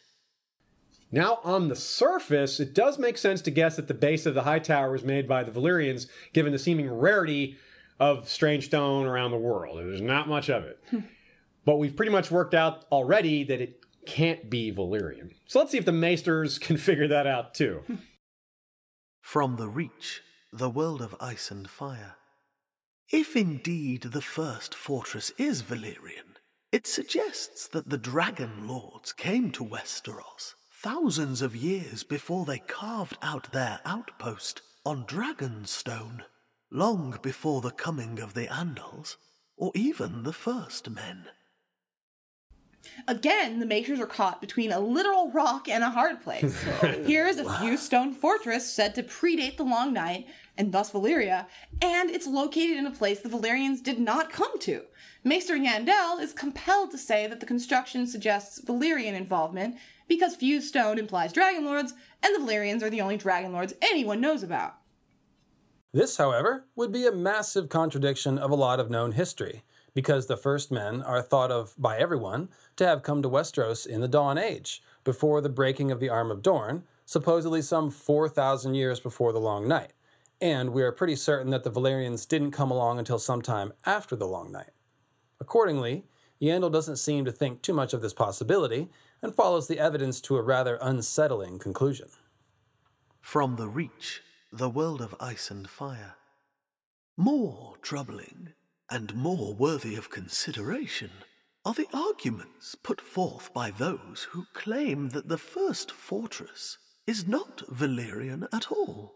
The fused black stone of which it is made suggests Valyria, but the plain, unadorned style of architecture does not. For the Dragon Lords loved little more than twisting stone into strange, fanciful, and ornate shapes. Within, the narrow, twisting, windowless passages strike many as being tunnels rather than halls. It is very easy to get lost amongst their turnings. Mayhaps this is no more than a defensive measure, designed to confound attackers, but it, too, is singularly un-Valyrian. And there you have it. That's what this boils down to. So far as we know, fused stone is the hallmark of Dragon Lord construction, but just as with the Five Forts, we must reject the idea that the Valyrians were involved. Instead, we must look for some older race. Even the tinfoil-hating Maesters are forced to admit it, because that's where the evidence leads. It's that simple. Well, it's not simple, but the evidence leads us there. That part's simple. And, of course, we think there's a strong chance we're dealing with the Great Empire of the Dawn here. The archaeological argument is hard to get around. Very hard, like fused stone. And how many ancient Dragonlord races could there have been, anyways? Some have suggested a connection between this fortress's maze-like tunnels and the mysterious people from the ancient Isles of Lorath, known as the Maze Makers, which is a cool idea, but the sprawling maze-like structures at the Lorathi Isles were made from fairly ordinary hewn stone, definitely not fused stone, and not oily black stone either, for what it's worth, so it doesn't seem like a very strong possibility. And there really aren't any other contenders, which is why Maester Yandel ends the section on the High Tower and the Battle Isle Fortress by just kind of shrugging his shoulders and moving on. He had just said a moment ago that the Valyrian origin idea is not as worthy of consideration as the possibility that some older people built it. But he can't go any further because he just doesn't know any other Dragon Lords. So his shrug is our episode. The missing link here may be the Great Empire of the Dawn. Certainly what we're trying to suggest and where the evidence is taking us. Yeah, the remaining problem may be the vast distance. From eastern Essos to Old Town is a really long way. A really long way. But we have seen in the story there are oceanic trade routes all the way from Asshai to Westeros, which are regularly sailed by people from all parts of the world, even though it takes a long time. And don't forget that this was all one continent back in the day. Westeros, Landbridge, the Arm of Dorne, etc.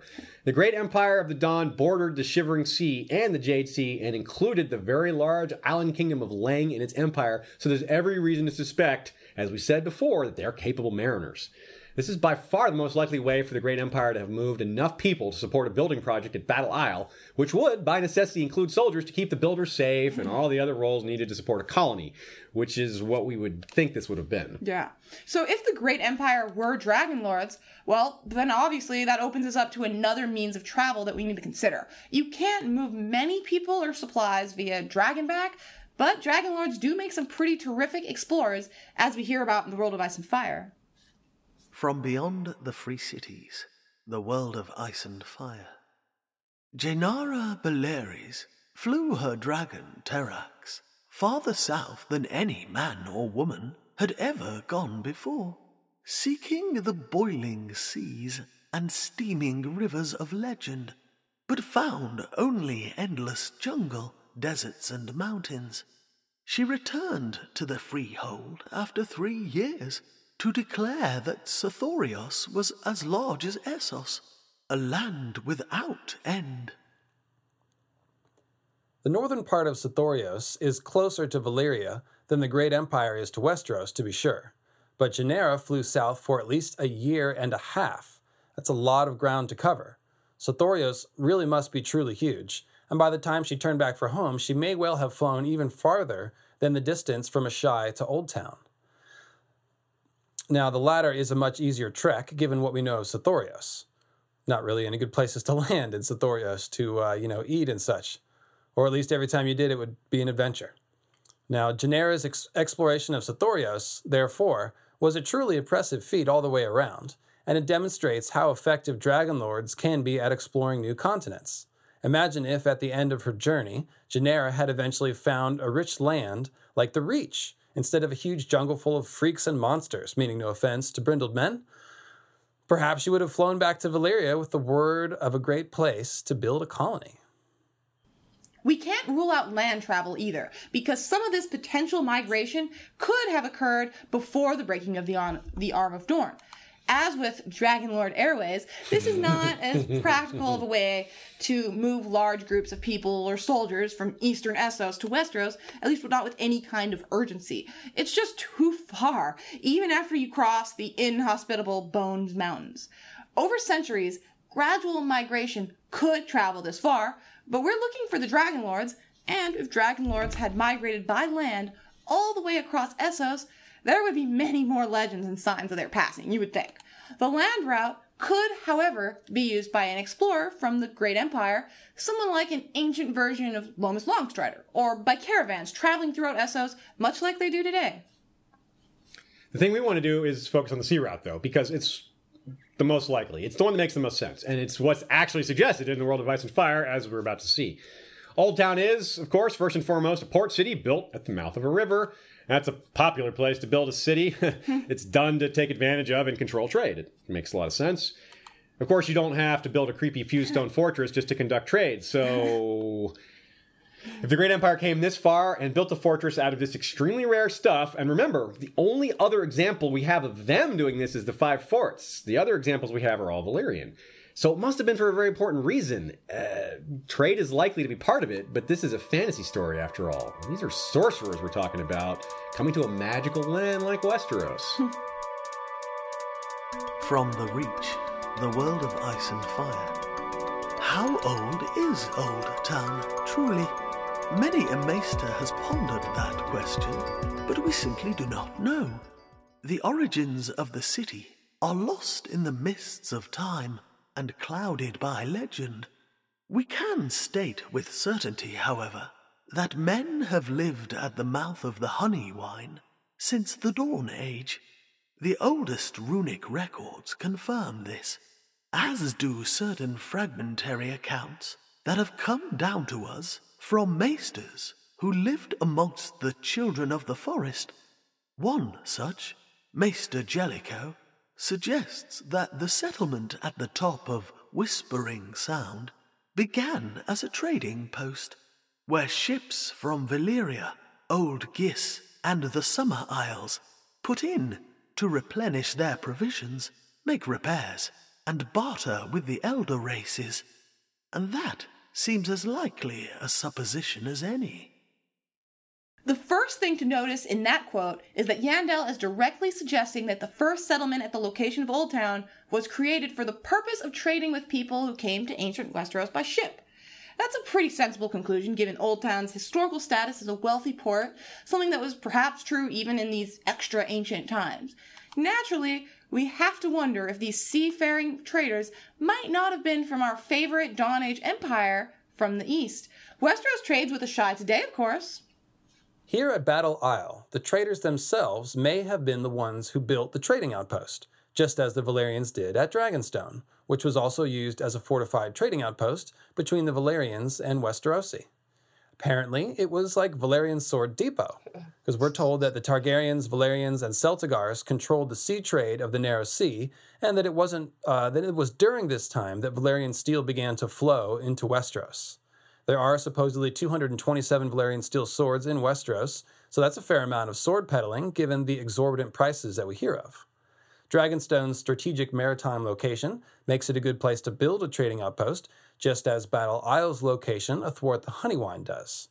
Tyrosh, too, fits the bill as a fortified trading post made of fused stone and built on an island in a strategic location.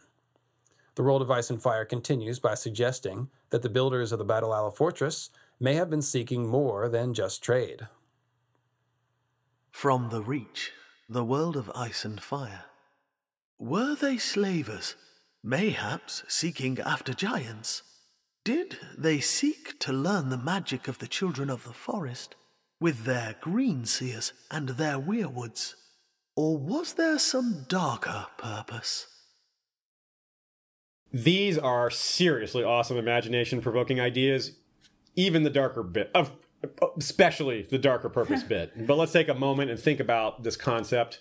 Come to learn the magic of the children. Whoa, that's so many. Wow, that's just mind blown. What if some of the ancient magics attributed to the East were actually first learned in the West? That's something we're going to talk about in the Q&A discussion episode that I mentioned at the beginning of this episode. Actually, that's a topic I'll be exploring in the next few Mythical Astronomy podcasts, because I do think there is a connection between Azor Ahai and Greenseer magic, and between Greenseer magic and dragon bonding.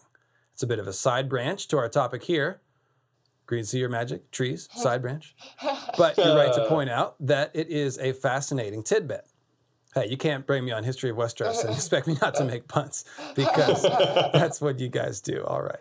So let's also consider the other tantalizing suggestion about why the builders of the Fused Stone Fortress might have come to Westeros: to enslave giants. That's a pretty tall order. Oh, man. Jesus. I would say. But it might not be total fiction, because we have already heard a famous story about a legendary, long-lived mythical figure using giants for workers, and that would be Brandon the Builder.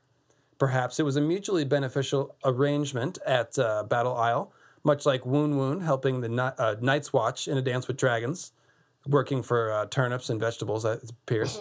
But we must also consider the possibility that helping is serious distortion, and that these were not willing helpers. Brandon the Builder is also rumored to have been involved with the construction of the later iterations of the High Tower, which were built on top of the Fused Stone Fortress, so perhaps there's a connection here between advanced builders of ancient Westeros and using giants for manual labor, willing or unwilling. Compare the idea that the base of the High Tower was originally a slaver outpost, like, say, the ones the Valyrians made at Nath. They did this presumably because slavers all agreed that people from Nath make the best slaves. Giants wouldn't be quite as tractable, but think of all the work that they could do, the huge things that they could lift. The slavers must have thought of that. They just have to have. The more we compare the Great Empire to Valyria, the more common themes that we find. But this is our first foray into the slavery parallels. It was obviously huge in Valyria, as we all well know. Given that it is still in full swing over in Yi Ti, it might have been present in the Great Empire as well. The Bloodstone Emperor, for instance, was said to enslave the citizens of the Great Empire during his long night reign of terror, but it is certainly possible that the citizens might have enslaved other people prior to this. Yeah, it's hard to say.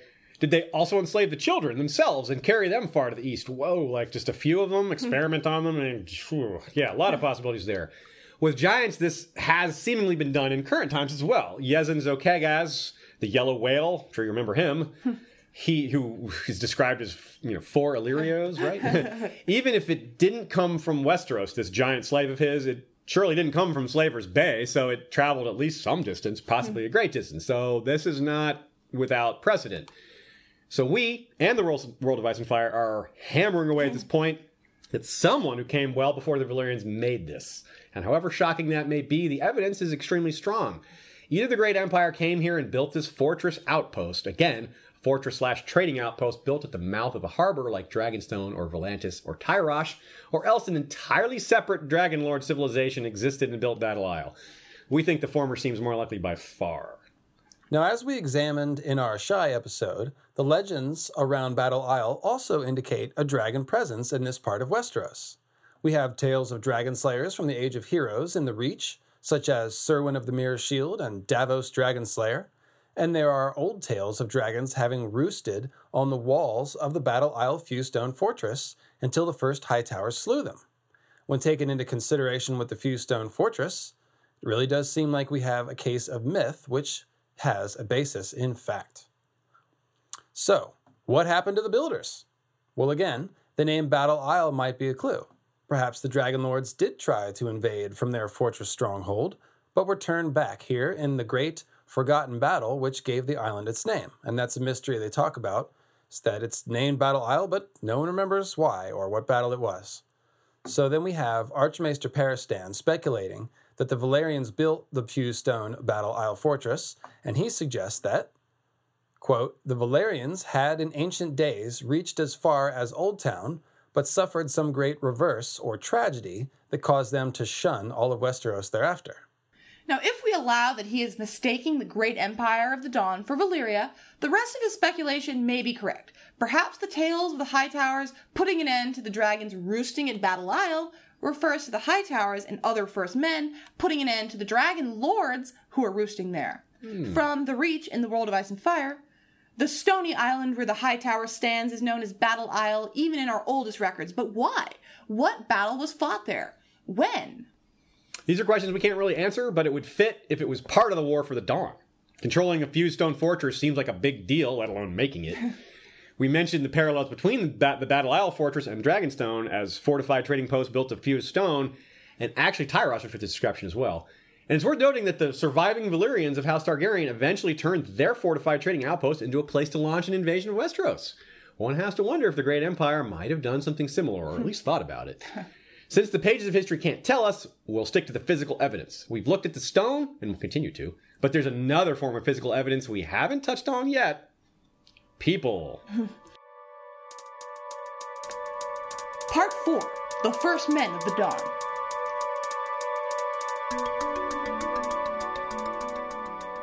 Now's the time to clear up something that is often overlooked. The Andals are a specific race with a particular culture and set of gods. Same goes for the Rhoynar.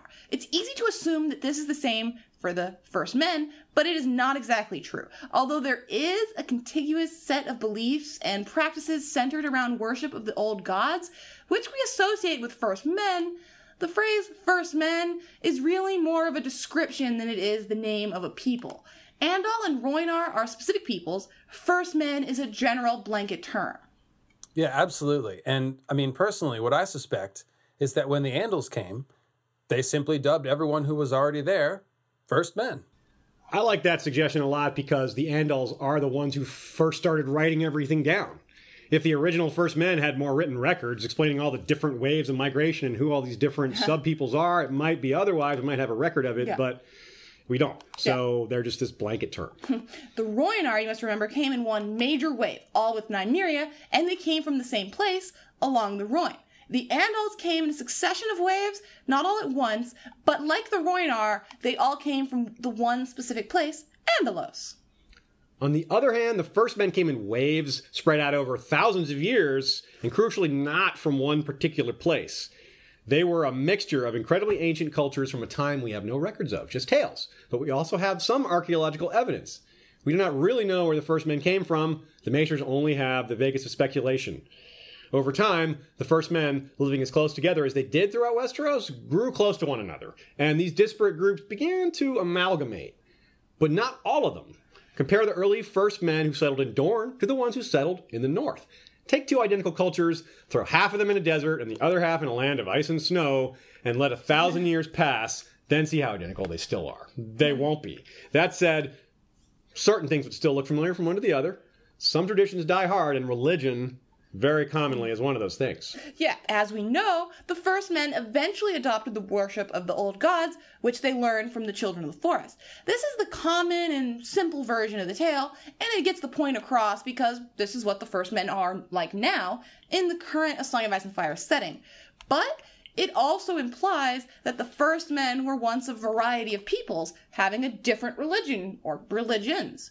So basically, there's a lot we don't know, and what we do know is suspect.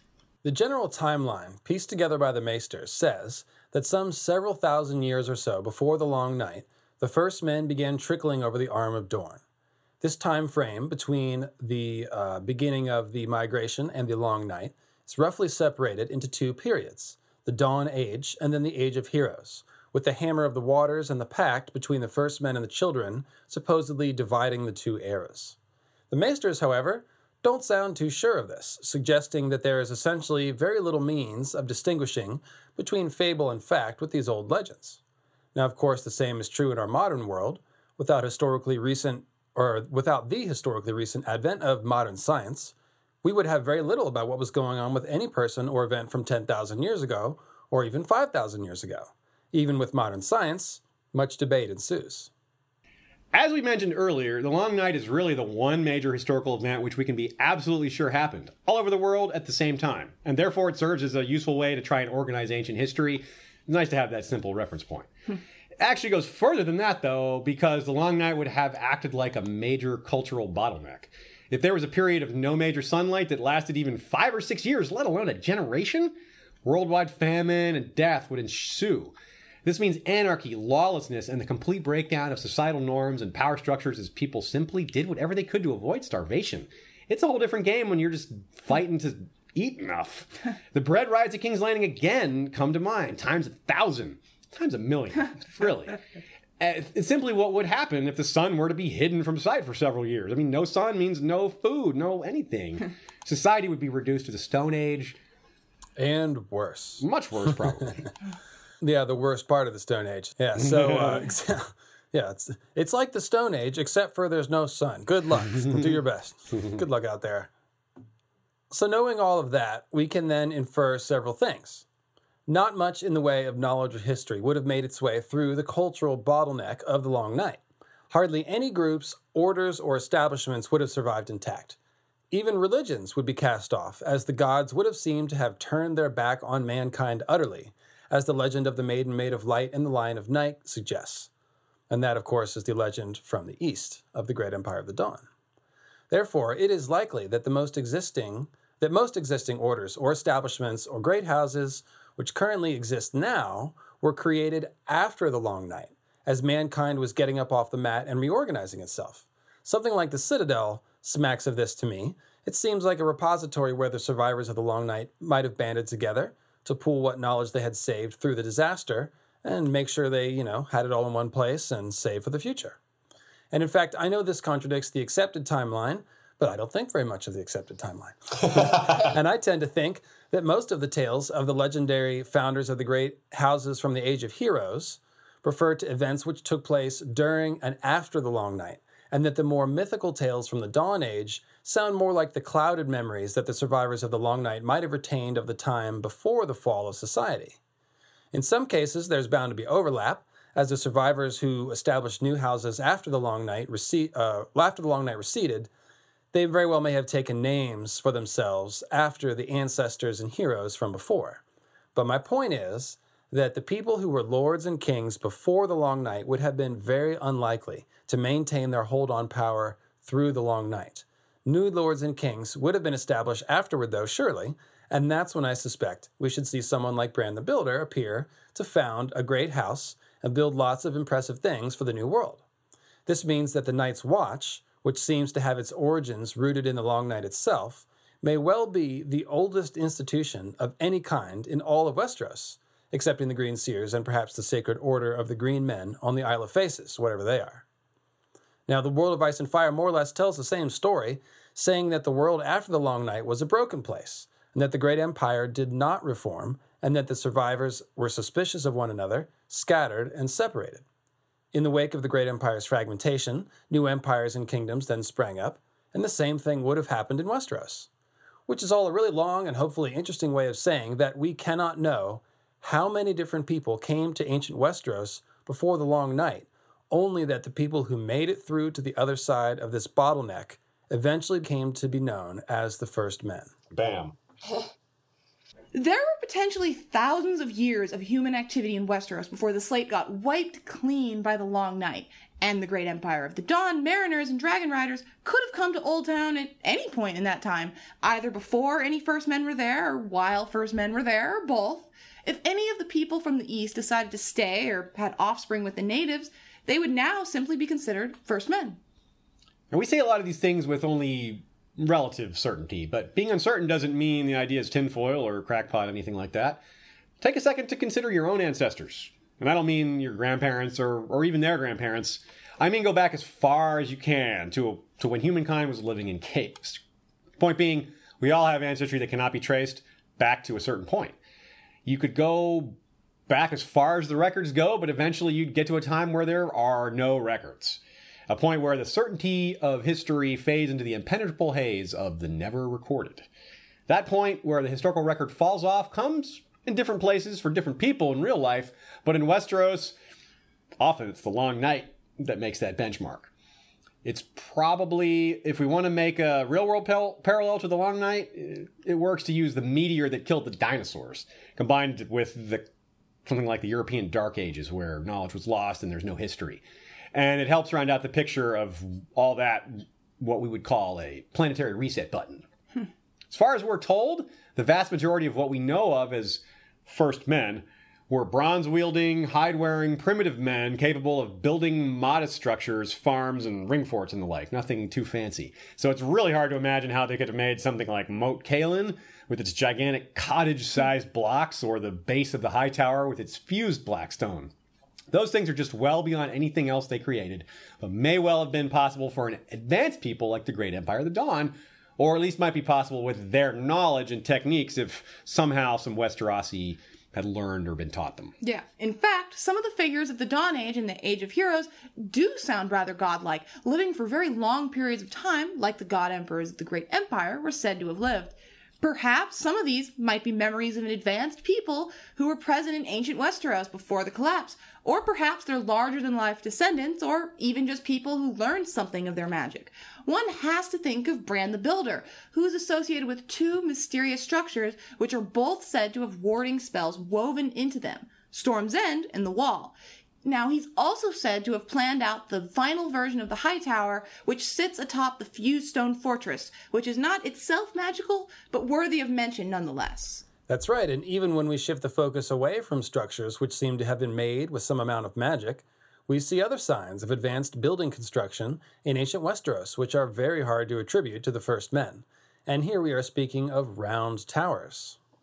Sounds, very, blasé, very, not blasé, but very bland. It's like, whoa. Very, well, yeah, why are round towers so interesting? Exactly. Well, it turns out round towers are supposed to be a construction style only brought to Westeros by the Andals.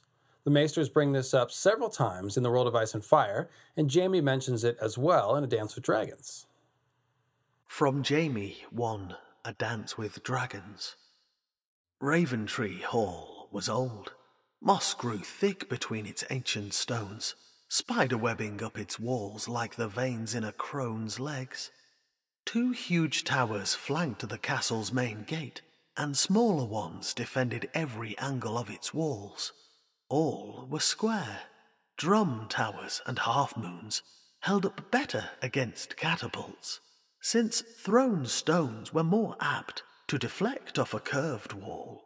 But Raventree predated that particular bit of builder's wisdom.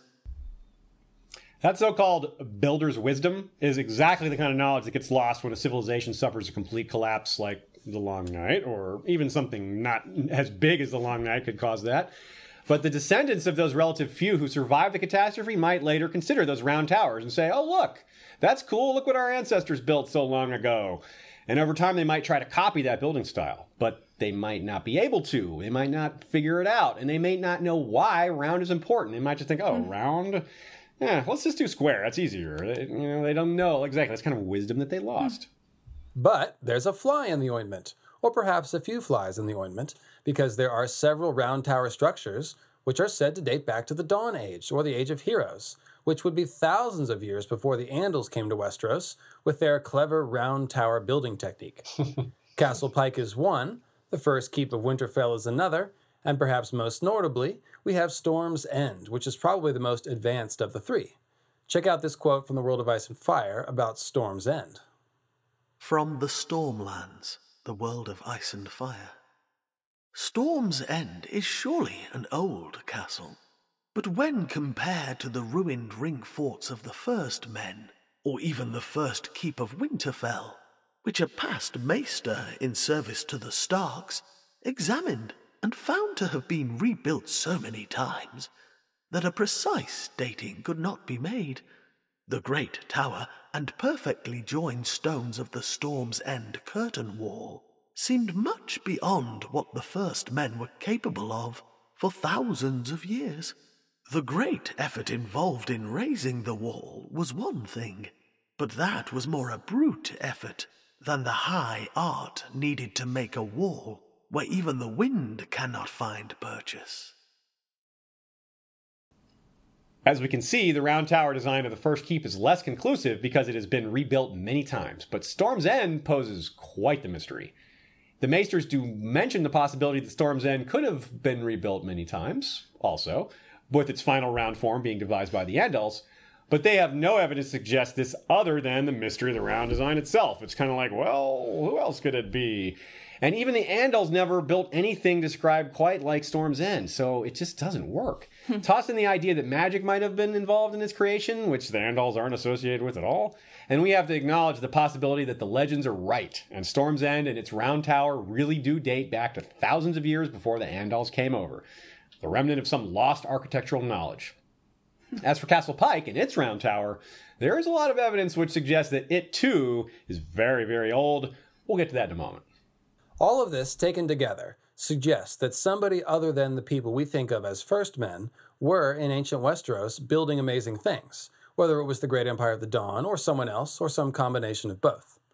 We can be fairly confident in this because they left us their stone handiwork, which cannot be explained by the accepted timeline of Westerosi history, which I have so little regard for. Hear that? He hates Westeros history. Oh, hey! No. Say it ain't so. He has no regard for the history of Westeros. No, there's the timeline. There's the timeline I hate. I give you guys money every month. But it's not just archaeological evidence, of course. What about genetic evidence? We will never know what outstanding bloodlines went extinct thanks to the Long Night, but the question we are concerned with is this. Is it possible that some of these mysterious builders could have left genetic evidence of their presence in a way that would still be recognizable today? In the real world, you might be able to look at someone and guess parts of their ancestry, but you certainly can't guess what family they're from.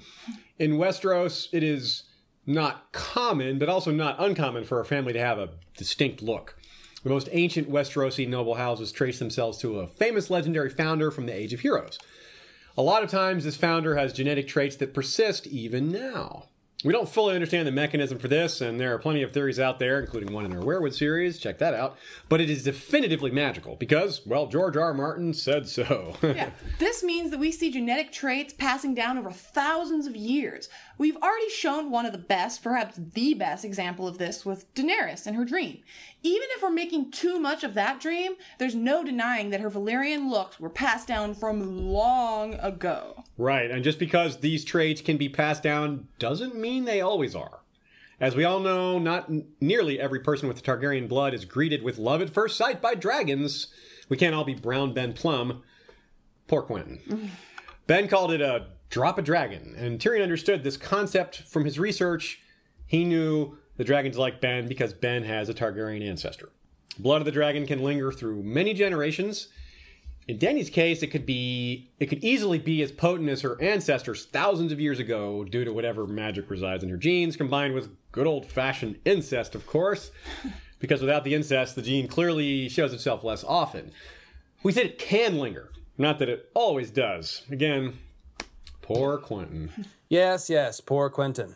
What's interesting is that Brown Ben talks about a drop of dragon, whereas Quentin became a bite of frog, because right before the dragon roasted him, he said, I'm turning back into frog again, because frog is his nickname. So I guess you could say that dragons are frog eaters. It's a long way to go for a frog eater joke, but I'm always looking for frog eater So jokes. dragons originate from the marshes and the Crannogman? Is that what you're saying? Get thee to Reddit with thy crackpot, sir.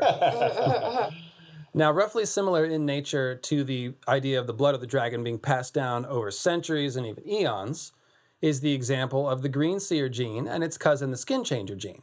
Skin changers are more common by far, and all the Stark kids, including Jon having it, cannot be called a coincidence. Now, the Starks may have always had this blood, or they may have gotten it when a Stark took to wife the daughter of the Warg King, who was obviously a Warg. And on another occasion, he took to wife the daughter of the Marsh King, who was obviously a No, not a Marsh. The Marsh Kings were actually chosen for their green seer abilities, so the daughter of the Marsh King may very well have contained the green seer gene. Now, whatever the case, they still have it, the Starks that is, just as the blood of the dragon and the high fantasy look still run in Dany's family after thousands of years. So basically, we don't understand how any of this works, but it's all tied to bloodlines. Right, and what we can say is that in A Song of Ice and Fire, magical traits can be passed down over incredible lengths of time. Therefore, it may be possible that genetic descendants of the Great Empire of the Dawn might have identifiable characteristics which we can pick up on now. If we cross-check that logic with enough evidence, a little bit of rational analysis, we might have something solid here. What we did was to take a look around at other persistent genetic traits that could trace all the way back to the Great Empire or other ancients, just long in the past, while paying attention to the stories of those founders. Those stories are often given as explanations for some of the famous structures we've discussed as well. As we mentioned in regards to Old Town's origins, the black fused stone base of the High Tower indicates some kind of permanence, meaning those responsible for it probably didn't just come, build something incredible using techniques rarely used elsewhere in the history of the world, and then just leave. Whenever human civilizations come together in the real world, many things happen, right? Fighting, trade, disease, but more relevantly here, making babies. Oh. They couple up, Settlers and soldiers fought the Native Americans here in the U.S., but long before those wars ended, there were mixed-race babies on both sides. It just happens, Both sides, women were having children with both sides, men. This is true even if you go forward in time where modern U.S. soldiers or other soldiers, doesn't have to be U.S., obviously, where they're deployed in some foreign base and find someone they like amongst the locals. A lot of times that results in kids or marriage or both. And if you go back in time, wow, it gets even crazier. Supposedly something like as high as 1 in 500 modern Chinese people have Genghis Khan's DNA. Wow, right? I'm not making that up. Macedonians who followed Alexander the Great thousands of miles from Europe had children with countless peoples across wide swaths of Asia. And these would be the children of both soldiers and high officers, provincial governors and administrators, all walks of life. So the gene pool of all these places got large injections of Macedonia spread around. This example could give a partly incorrect impression, though, so let me back it up just a little bit. It's a good time to remind you all that the Great Empire wouldn't have been just one race like the Macedonians. As we said earlier, the ruling class might have been, but even that is not certain. Rome again? Good example. At least the later empire of Rome, because that's when they had the kind of parallel we're looking for, which is a wide variety amongst the emperors of ethnicity, skin colors, even a few that weren't born into the nobility. So whenever we use the phrase people of the great empire or something along those lines, it's like what we're saying with the first men. It's a generic, broad term, not referring to just one ethnic or cultural group. Thus, it's easy to see how at least one of these many peoples that comprise the Great Empire of the Dawn could have contributed to the gene pool of Westeros, if not more than one, but at least one. It's just really easy to see.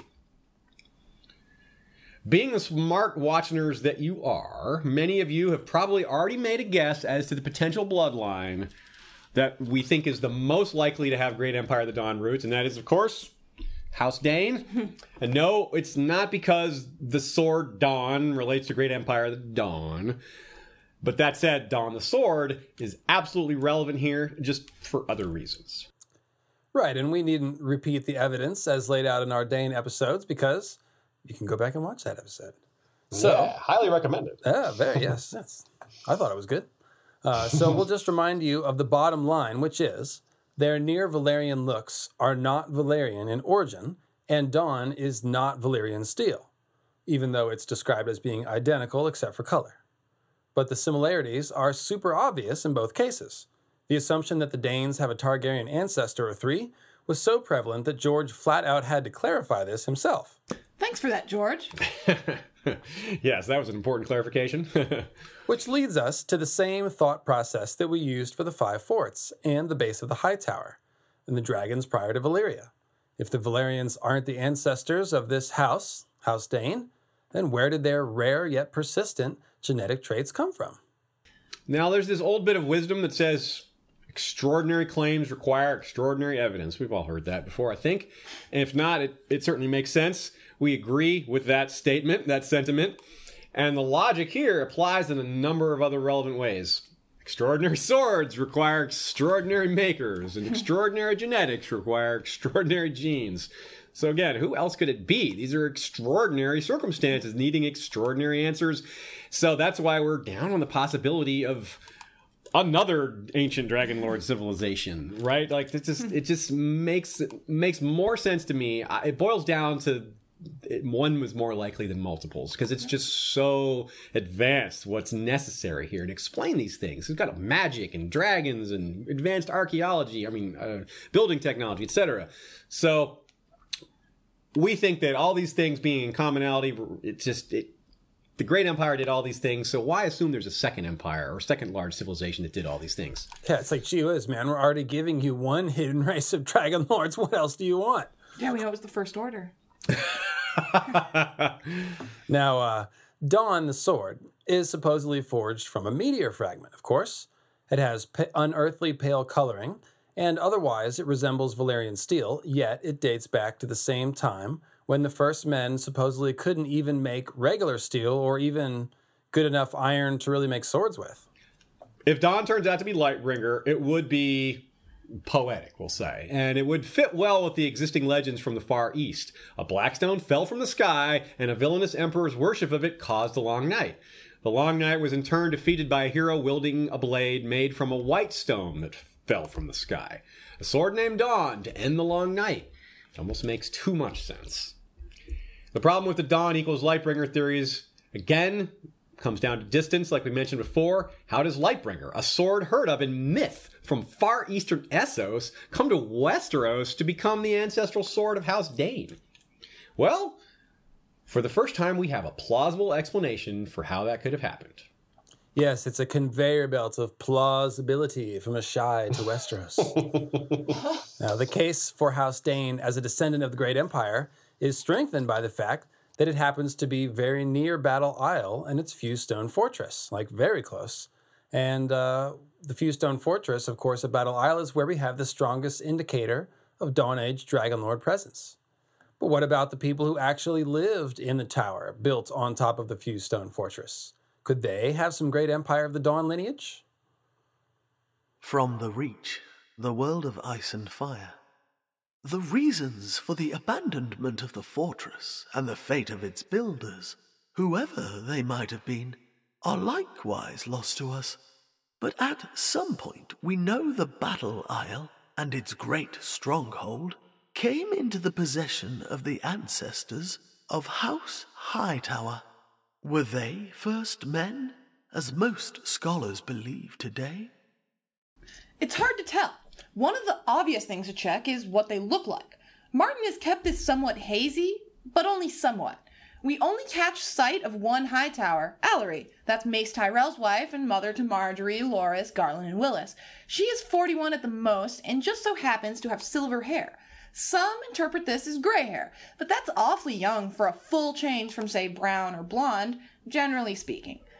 No eye color is given for her, and all her children look like Tyrells. But there is one other example, though it's not one that we get a direct look at. Still, it's a pretty good clue. Sir Jorah Mormont's wife was Luness Hightower, who he famously suggested had a look similar to none other than Daenerys herself. Maybe he just meant things like height and frame and facial features, and we shouldn't assume Luness had purple eyes or something, but with one silver-haired Hightower mentioned already, Jorah's ex may have had that proto-Valyrian hair gene. How about that? The idea that House Hightower has ties to the area that seemed to date before the Long Night is suggested here. From the Reach, the world of ice and fire. Or did they, mayhaps, descend from the seafarers and traders who had settled at the top of Whispering Sound in earlier epochs? The men who came before the first men, we cannot know. When first glimpsed in the pages of history, the Hightowers are already kings, ruling Old Town from Battle Isle. The early Hightowers lived amidst the gloomy halls, vaults, and chambers of the strange stone below. There's a key phrase. The men who came before the first men, just like we've been saying. So the door is wide open for the Hightowers to have blood ties to the Great Empire. That's right. And I mean, they're saying it flat out. The Hightowers might descend from people who were not Westerosi, so to speak, people who came there by sea and built a few stone fortress. Who could that be? And although we haven't seen enough Hightowers to form any strong conclusions based on their looks, call them tentative conclusions, we don't even get a description of Gerald Hightower's hair or eyes, unbelievably. There is some interesting symbolic evidence which kind of says dragon.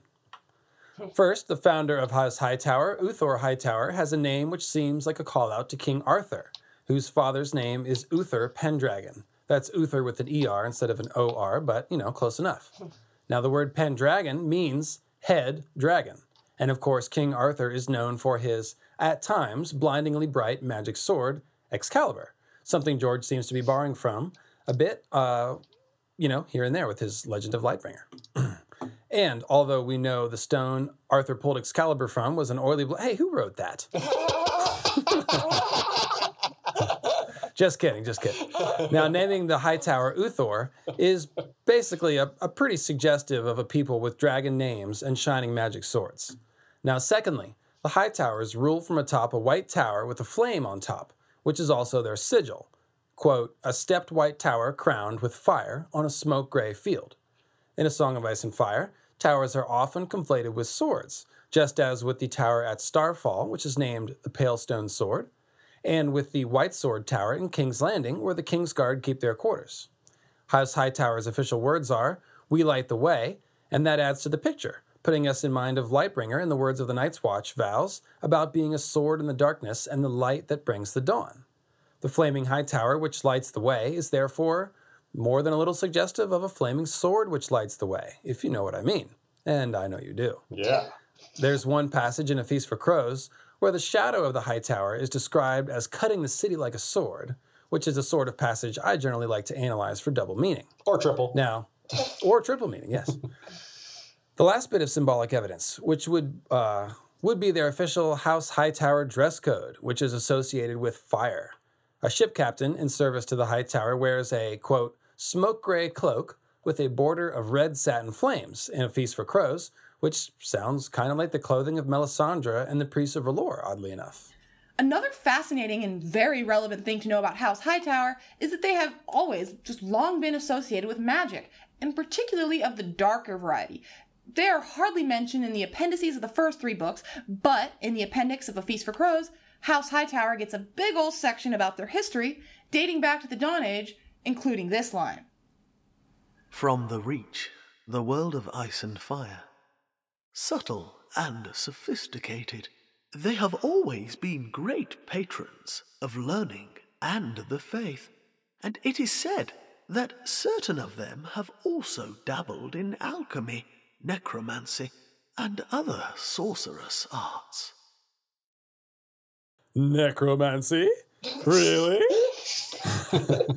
That's the kind of thing we'd expect from the Bloodstone Emperor, or the others. Seriously evil stuff. Now, even if that part is exaggeration, there is surely some truth to the general idea that the Hightowers have a long history with the magical arts. We know that is still true to this day, as the same ship's captain in service to the Hightower famously tells Sam in A Feast for Crows that Lord Leighton's locked atop his tower with the mad maid, consulting books of spells. Maybe he'll raise an army from the deeps. Or not. That's got to be one of the weirdest lines in the whole series. Lord Hightower is going to summon the Deep Ones? Or not? Let's hope not. Let's hope yes. Yeah, I'm not so sure about hope not. Well, as someone who sympathizes with people that live in Old Town, I would hope not. But yeah, I guess Me too, I me guess too. secretly I do want to see the Deep Ones invade. But whatever the case, it would seem that the Hightowers may have an unbroken tradition of magical experimentation going back thousands of years, which is pretty amazing. That kind of darker sorcery generally comes from the eastern parts of the world in A Song of Ice and Fire. We really don't hear much of it in the way of sorcery in the Tales of the First Men that isn't directly related to the Children of the Forest. But a great Empire of the Dawn ancestry for House Hightower could account for this history with the Dark Hearts, however. That's pretty much it for House Hightower. And all in all, it seems like a fairly strong contender. Perhaps not as strong as House Dane, but Strong. up there. Yeah. Now, as we move on to a couple of other possible descendants of the Great Empire, we'd like to turn the focus back to the fact that these more advanced men who built the fused stone fortress are referred to as seafarers and traders. It is sensible to conclude that these seafarers would make it to places that the other first men did not.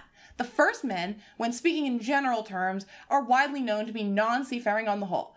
But we're not speaking in general terms. We're looking, as much as we can, at different groups of first men, and the Hightower and Old Town are based around shipping. The Hightower is a giant lighthouse, after all. What does that tell you? And we, as readers, can see a lot of things that the Maesters and other characters cannot. What I mean is that within the confines of the story, it's rare to find someone like Marwyn the Mage, or better yet, Lomas Longstrider, someone who can actually speak directly to physical evidence, someone who has seen all the things we're trying to compare that lie so far apart. There's a rare example of such here that both sheds light on and confuses our efforts to decode these ancient mysteries. It comes to us from, of all places, a Maester born on the Iron Islands. From the Reach, the world of ice and fire.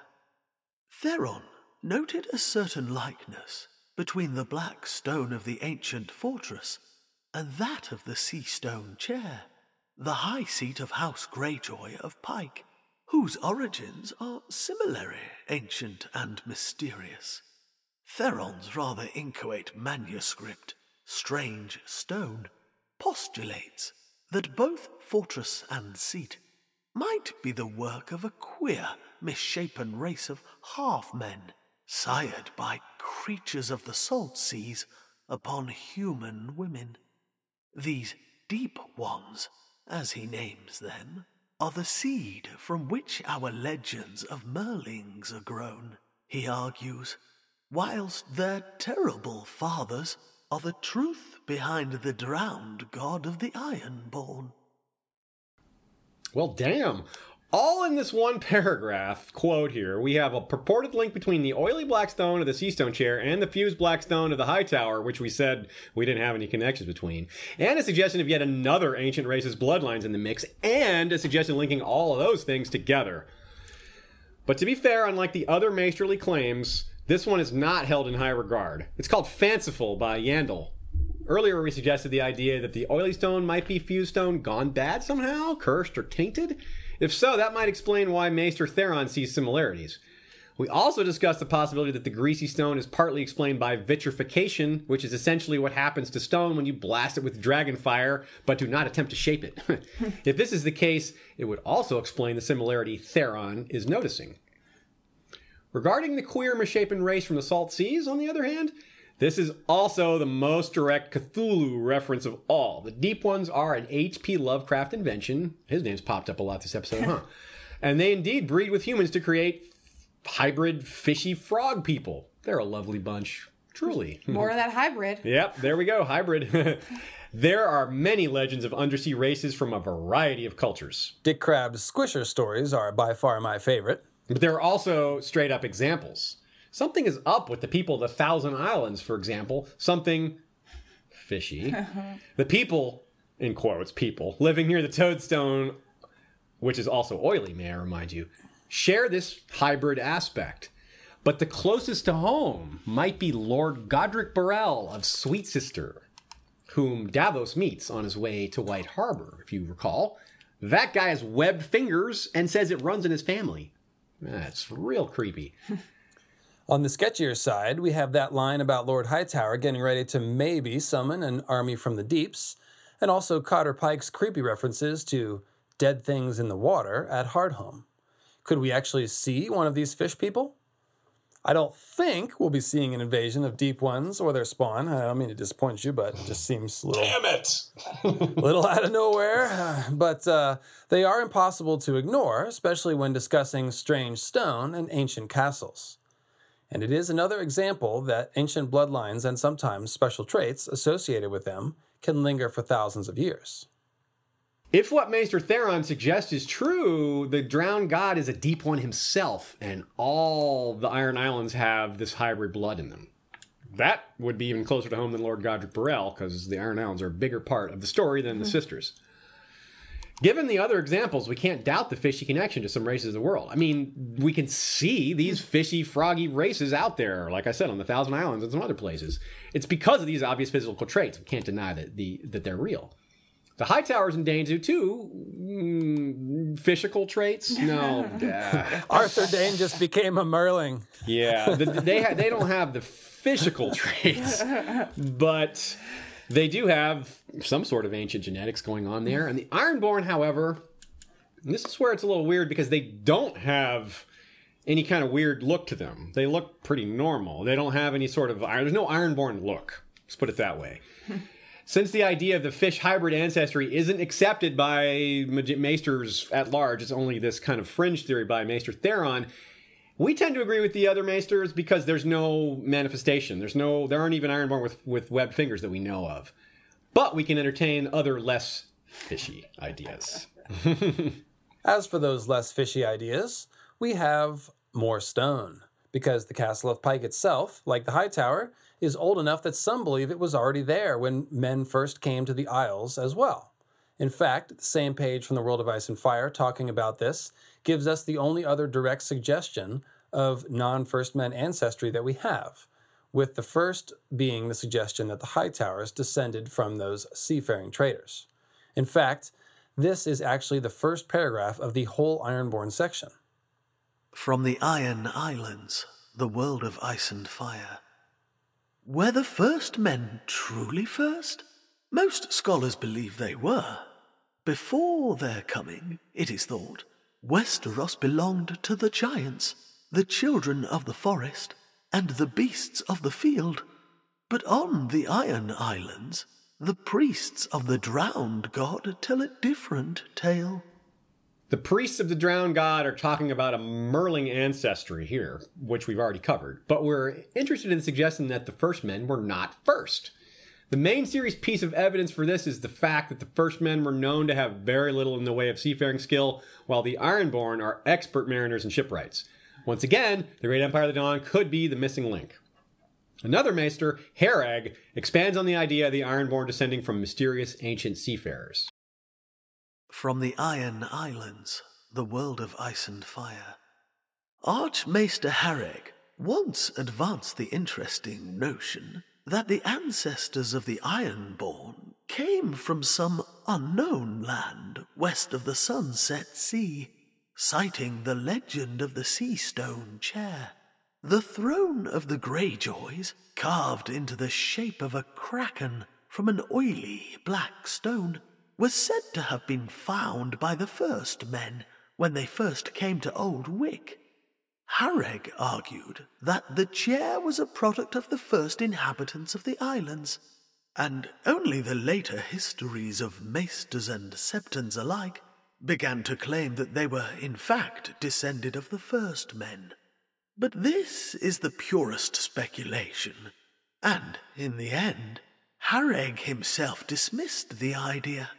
And so must we. And there you have it. Ancient mariners. We saw at the Kingsmoot that the kooky folks from the Lonely Light, who might be skin changers, still tell tales of this lost land to the west of the Sunset Sea. I've heard those same tales on Reddit. But if the great empire of the Dawn had sailed north from Old Town and then come upon the Iron Islands, they could have very easily been remembered simply as the people who came from the Sunset Sea, giving rise to the idea that they actually came from, some forgotten land from the west. It's worth noting that the sea stone chair, unlike all the other strange stone examples, is small enough to have been moved there by ship or perhaps even raised from the depths. Whoa. Yes, the sea stone chair is no more than a fancy designer statue imported from Asshai, where that sort of thing is super common. Case closed. Heck, you can find those things at Cost Plus World Market now, I think. Little sea kraken statues, Definitely. In any case, we should also mention that we lied when we said that there wasn't much in the way of references to dark sorcery among the First Men legends that didn't have to do with the magic of Greenseers, apart from that of House Hightower, because there is actually a smattering of dark magic ideas among the folk tales of the Ironborn. But of course, they might not be First Men, and that's kind of the point. The World of Ice and Fire mentions the likes of Dagon Drum, the Necromancer, and Balin Blackskin, who supposedly had enchanted armor-like skin. That armor-like skin could have been Valyrian steel armor, who knows? And maybe they're just folk tales, but maybe there's a kernel of truth there, a hint at ancestors who practiced a different kind of magic than was known to the First Men, one having to do with necromancy. Speaking in terms of logistics, the Iron Islands are probably too close geographically to Old Town to have been unknown to the people in that area for very long. They're too big. If not found by ships eventually, a little crackpotty, but maybe if there were dragons in that area, they would have been the first to find that, scouting the area, etc. It's possible. Take a look. Following the coastline gets you to all these locations we've mentioned. Starfall is on Island 2, pray recall.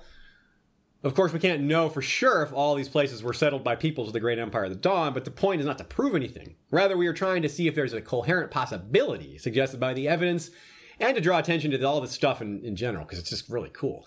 And the legends of the ancient mariners at Old Town and the Iron Islands both are the kind of thing we're looking for. Put that together with everything we know about House Dane, and we might be looking at the fingerprints of the Great Empire of the Dawn. Other legendary figures associated with the Age of Heroes were probably just that. Figures. Stories. But maybe one or two of them are based on real people. Some who were outstanding in their own time, but exaggerated massively after the long night and the intervening eons. We've mentioned the three strongest contenders to be descendants of the Great Empire, the Danes, the Hightowers, and the Ironborn. But there are a couple of others worth mentioning, even if the evidence is less strong. Yes, and for all you lovers of tinfoil out there, first up, we have the Lannisters. That's right, the Lannisters. Golden tinfoil. For three reasons. Yes, golden tinfoil. First, their hair is always described as golden, never blonde. And in fact, there's a whole conversation about how people from Lannisport may have blonde hair, but not truly golden hair. The hair of the Valyrians and the kingly ghosts with gemstone eyes in Dany Stream, which seem like they represent the rulers of the Great Empire of the Dawn, are also described as having hair of gold, silver, and platinum white. Second reason, the Lannisters got their golden hair from Lan the Clever, who is said to have come from the east. That's all it says, from the east, which is pretty vague, but it does suggest a non-Westerosi origin. And finally, Casterly Rock does lie on the coast in between Old Town and the Iron Islands, which is at least in the right location. I suppose you might raise an eyebrow at the green eyes of the Lannisters, which are sometimes described as being luminescent or like emeralds, with Tywin's eyes even being flecked with gold. It's not an exact match to anything, but it does sound a bit extraordinary and potentially speaks to an unusual genetic lineage unique to House Lannister. It may sound thin to connect permanent green eyes and golden hair to the Great Empire. That's not a whole lot to go on. But given that there are large holes in the standard Lan was an Andal story, such as the Andals being misplaced at that point in time, they didn't come along for thousands of years later. So other theories definitely are appropriate, even if we can't get a definitive answer. And Casterly Rock, it's a marvel, perhaps because someone more advanced had a hand in it. Can you really see those Ringfort making first men making Casterly Rock? So there's one other bloodline that we should mention, and that would be the bloodline of the folks who supposedly built Storm's End, House Durrandon, which was later taken over by House Baratheon when Bors Baratheon took the daughter of the last Storm King to wife, who was obviously a storm. Now, the blue eyes of the Baratheons, which were inherited from House Durrandon, are they an outstanding enough trait to perhaps suspect an ancient powerful ancestor? Well, they claim it's Durin Godsgrief who stood up to the gods themselves, not notably the old gods, but perhaps something akin to the storm god or gods, and he was said to live 1,000 years. Could there be some truth behind this legendary figure relating to the mysteries that we've discussed today? Although we've mentioned that Storm's End was supposedly made with ancient spells and that its construction style is hard to attribute to the first men, there is really nothing to connect them with the Great Empire of the Dawn, not directly. However, we do have this very strange quote from A Clash of Kings about the building of Storm's End, which makes an eyebrow or two go up, I think, given what we've talked about today anyway. Catelyn here is recalling the entire tale of Durin Godsgrief and Elenei, who is a daughter of the gods. Which gods? The storm god in this case? Which ends with Durin building a 7th castle that the wind and sea gods could not destroy. From Catelyn 3, A Clash of Kings. A 7th castle he raised, most massive of all. Some said the children of the forest helped him build it, shaping the stones with magic. Others claimed that a small boy told him what he must do. A boy that would grow to be Bran the Builder. The first part of this quote is so weird that nobody has ever really even noticed it. Children of the forest, building castles, shaping stones with magic? That sounds a bit like the magical fused stone building process, but that makes no rational sense in the hands of the children of the forest, does it? Undoubtedly, there is confusion in the myths here, but it's also hard to simply dismiss this wholesale. Now, if I had to take a stab in the dark, no, don't twist my arm, I'll talk, I would guess that perhaps the very precisely shaped and aligned blocks of the round curtain wall of Storm's End, perhaps set in place with some level of spellcraft, might have been a successful attempt to mimic the fused stone building style by people who did not have dragonfire to work with, sometime shortly after the Long Night. Again, I wonder if Bran the Builder might have been a person that retained some tiny bit of knowledge of the Great Empire's building techniques after the Long Night and then helped people get back on their feet in a couple of different places. Now, while it's hard to reconcile the children of the forest with knowledge of masonry, it is possible that they lent the magical element to the process, since Storm's End is said to be set with old spells. If so, the Godsgrief wasn't very grateful, because he was said to have taken the rainwood from the children of the forest, though his son supposedly gave it back.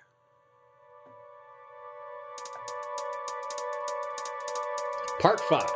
The New Long Night. There's one more potential legacy of the Great Empire of the Dawn left to us, and it's quite possibly the most important of all because it connects them to the main plot. It's also why we saved it for last. Everything we've discussed so far, however interesting, is primarily backstory material. It's absolutely fascinating to ponder the idea of dragonlords from Asshai that came before the Valyrians, and anything we can piece together about Dawn Age Westeros is equally fascinating. But so far, none of this really has a lot to do with the main story of A Song of Ice and Fire, or better yet, the conclusion of the story. All that changes when we consider the last hero and his blade of dragon steel. That's right.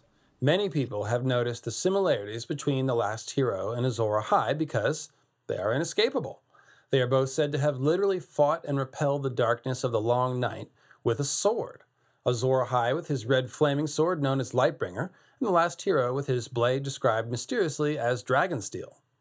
In the Annals of the Night's Watch, uncovered by Sam in A Storm of Swords, we learn that the last hero was specifically said to slay others with his blade of Dragonsteel as a way of fighting the Long Night.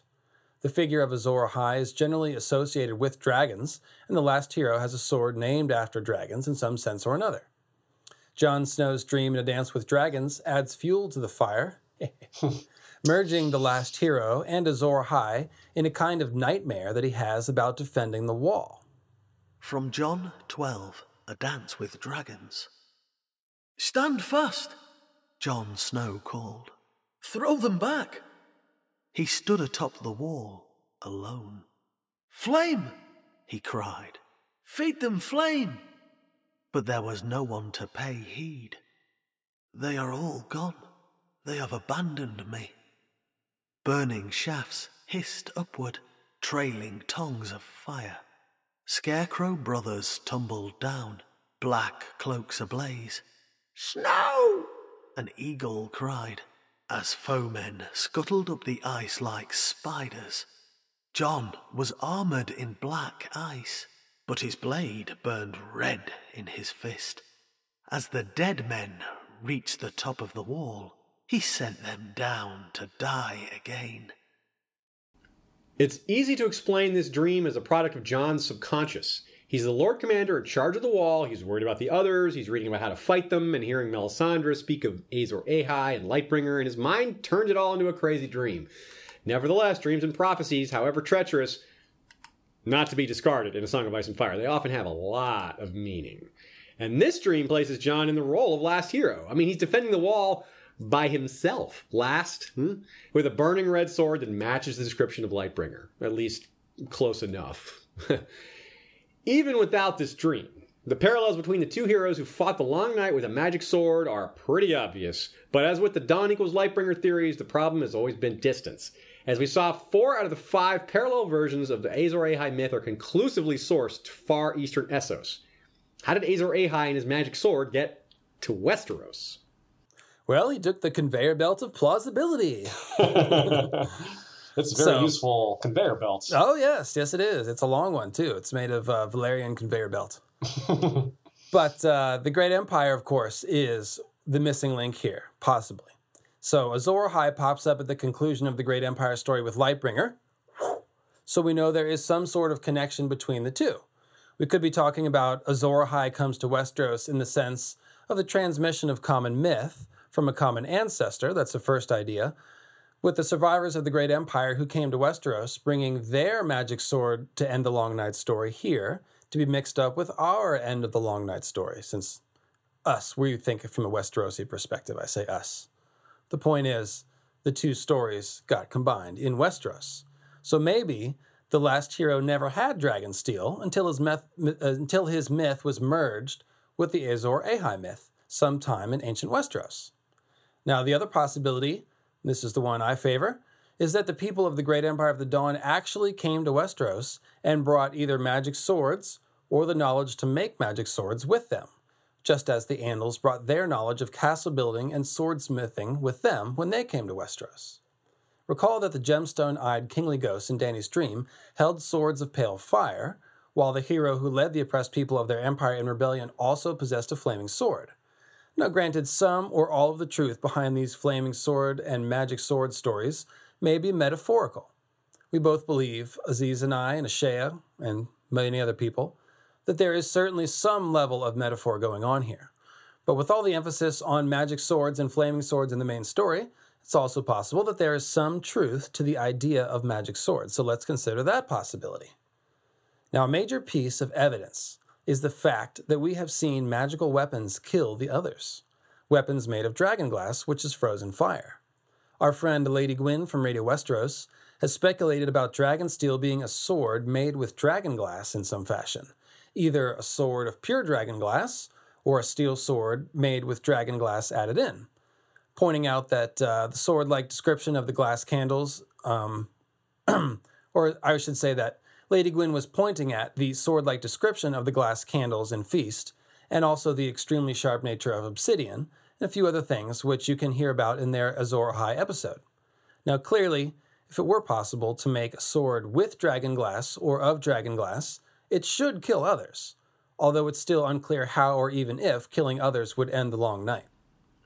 The same line of thinking comes up when Sam and Jon speculate as to whether the reference to the last hero's blade of Dragonsteel might mean Valyrian steel, since it's forged in Dragonfire, but of course Valyria did not exist at the time of the Long Night, so this is not possible, straight up. The answer could be the Great Empire of the Dawn are potential Dawn Age Dragon Lords. They could be the makers.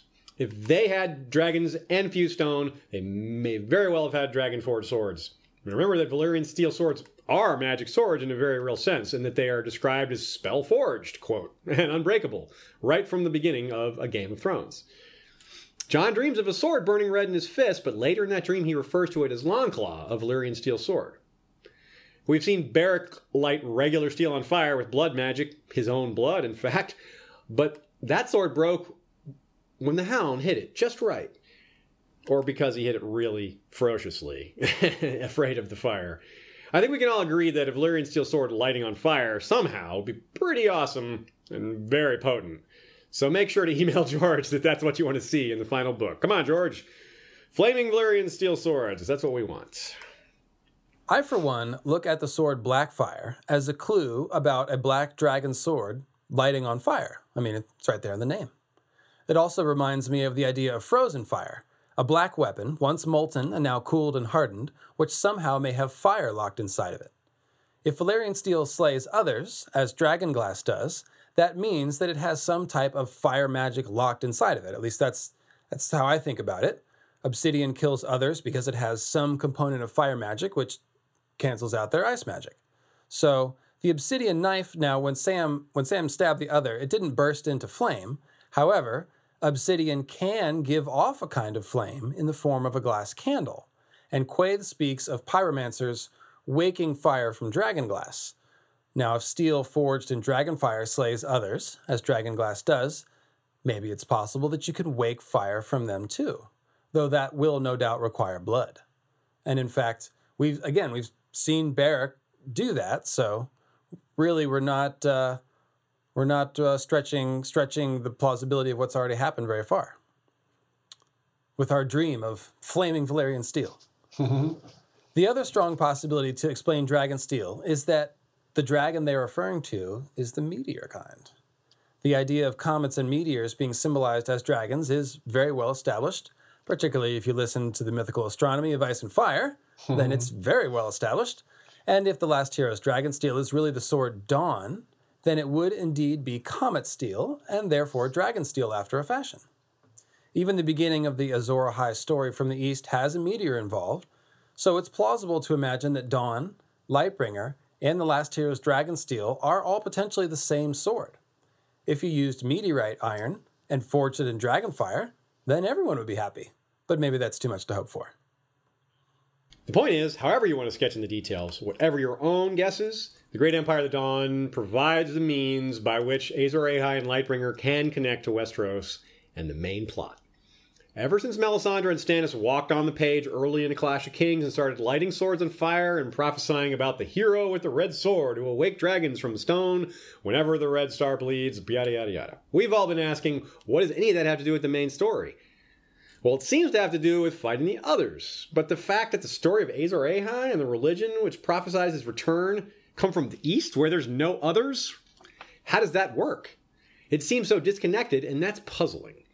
Well, if the original Azor Ahai and or the original Lightbringer came to Westeros to fight the others, that was their purpose. That's why they came in the first place. They weren't just wandering and exploring. They had a major reason. That makes a lot more sense, and it would mean that Melisandre might have gotten something right after all.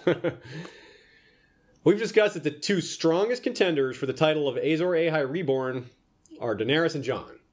Dany's case is clear. She actually wakes dragons from stone when the Red Star bleeds and is herself reborn in fire. That's very straightforward. Jon's evidence is less obvious than Dany's, but it's there, and it might become clearer over time.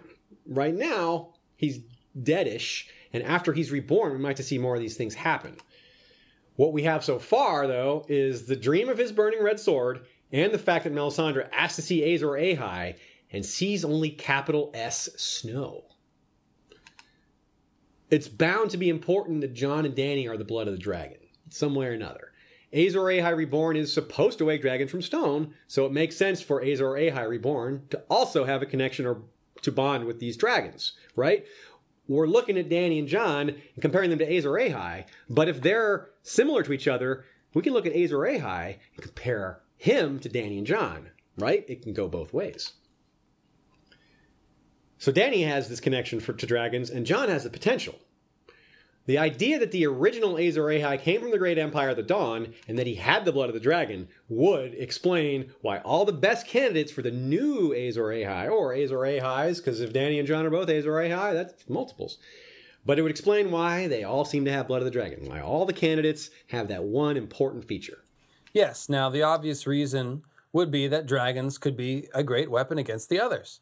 Melisandre certainly seems to think it's necessary to wake dragons in order to fight the others, and the new long night she fears is coming, and she sees dragons flying above a snowy landscape in her vision of Jon Snow that we just mentioned, implying a battle between the dragons and the others. Dany, meanwhile, dreams of riding Drogon and melting her ice-armored enemies on the Trident during a storm of swords, and it's a pretty widely held view that Dany will at some point end up fighting the others with her dragons. One of my favorite lines is when Jon muses in A Storm of Swords that, "We should have 20 trebuchets, not 2, and they should be mounted on sledges and turntables so we could move them." It was a futile thought. He might as well wish for another 1,000 men, and maybe a dragon or 3. Maybe he'll get what he wished for. Of course, if a beautiful woman with dragons turns up at the wall, you better have something she wants. From Daenerys 4, A Dance with Dragons. Dany folded her hands together. Words are wind, even words like love and peace. I put more trust in deeds. In my 7 kingdoms, knights go on quests to prove themselves worthy of the maiden that they love.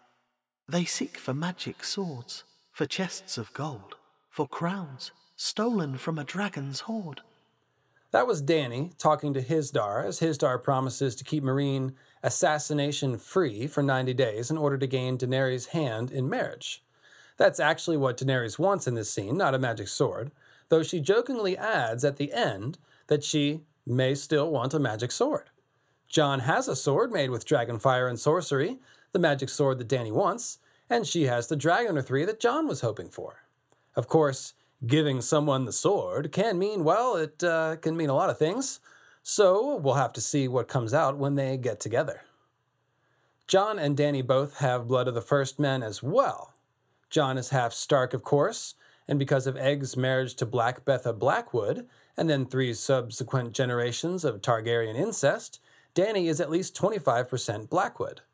Both Blackwoods and Starks are skin changer / Greenseer bloodlines, as we know, so perhaps the original Last Hero was similarly descended of both native Westerosi First Men blood and the blood of the dragon from the Great Empire of the Dawn. Remember that one rumor about these ancient seafarers who came to Battle Isle is that they wanted to learn the magic of the Children of the Forest, which suggests an intermingling of Greenseer magic and the blood of the dragon, as we have with Jon and Daenerys. And for what it's worth, they both have a bit of Dane blood as well, from Egg's mother, Deanna Dane, who married Maekar Targaryen. And of course, the Danes are what we consider the best candidate for being descendants of the Great Empire of the Dawn. And it's even possible that Dany and Jon have multiple different bloodline connections back to the Great Empire. So there you have it. It really does seem like Jon and Daenerys are on some sort of collision course, the result of which will most likely be the realization of all this Azor Ahai, Lightbringer, Last Hero, Prince That Was Promised stuff that we've been talking about, that the fandom has been talking about forever. And all of this seems to be history repeating itself. A cycle of events the world has seen before. This time the result might be different, though. Instead of the fall of an empire like the Great Empire of the Dawn and the scattering of the tribes of humankind and a long night that lasts a generation or more, well, hopefully a few of our favorites avert that disaster and survive to see the final page in reasonable shape. These potential connections to Westeros and its earliest past create a foundation of parallels spanning the heroes, swords, prophecies, and symbols that are rooted in archaeological, mythological, and genetic evidence. It's the conveyor belt of plausibility.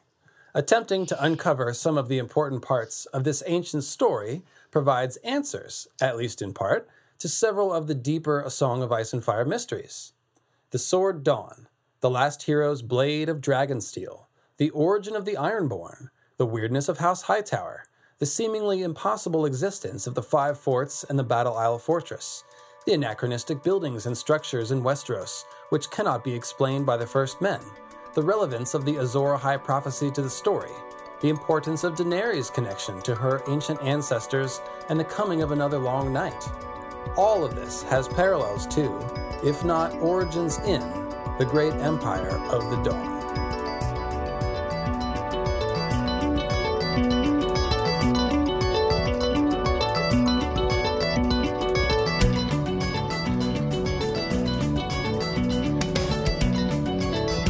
We hope you have enjoyed our exploration of A Song of Ice and Fire's version of Atlantis, thus expanding your Azor Ahai expertise.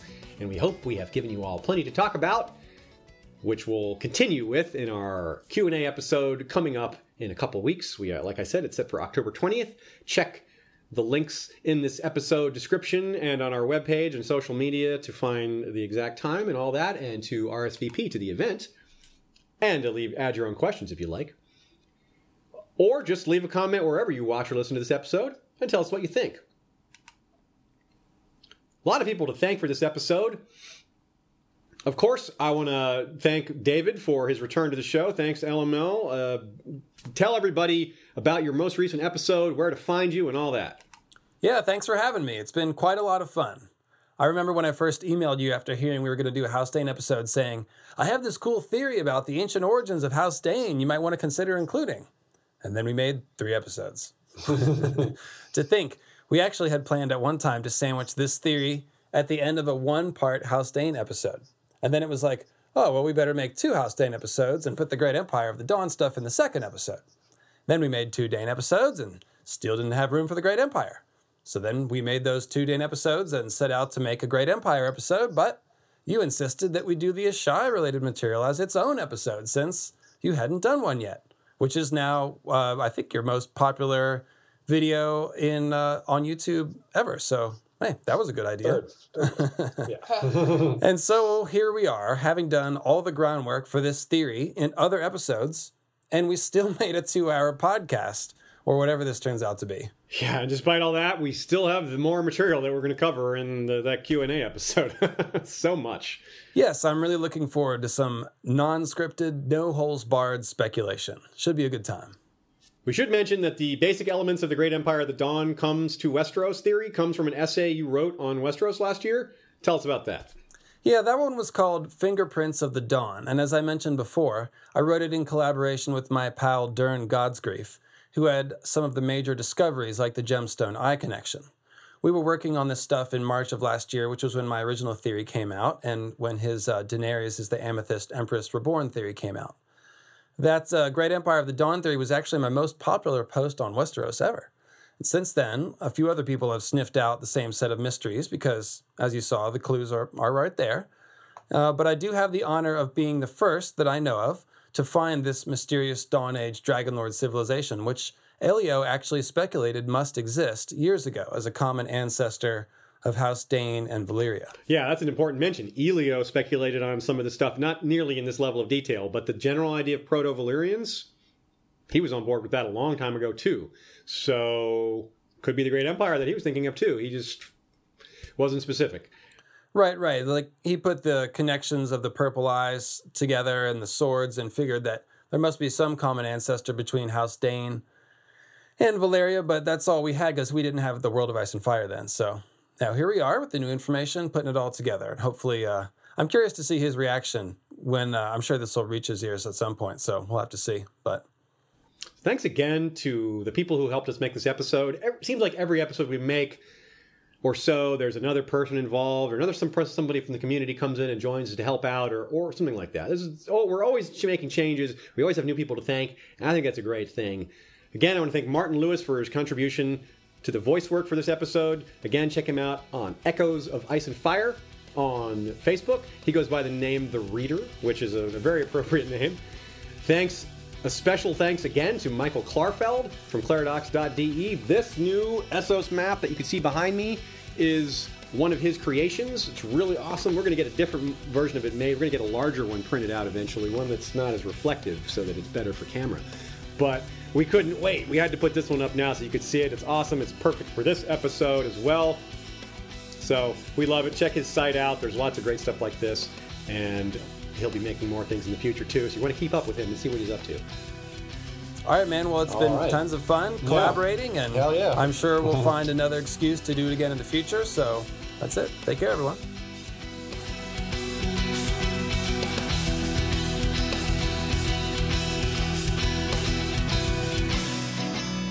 One final note for my podcast listeners. There's a video available of this entire episode on the History of Westeros YouTube channel, which is easy to find by searching for History of Westeros on YouTube. Thanks again, and I'll see you next time with a regular Mythical Astronomy episode, where we'll be continuing the Weirwood Compendium.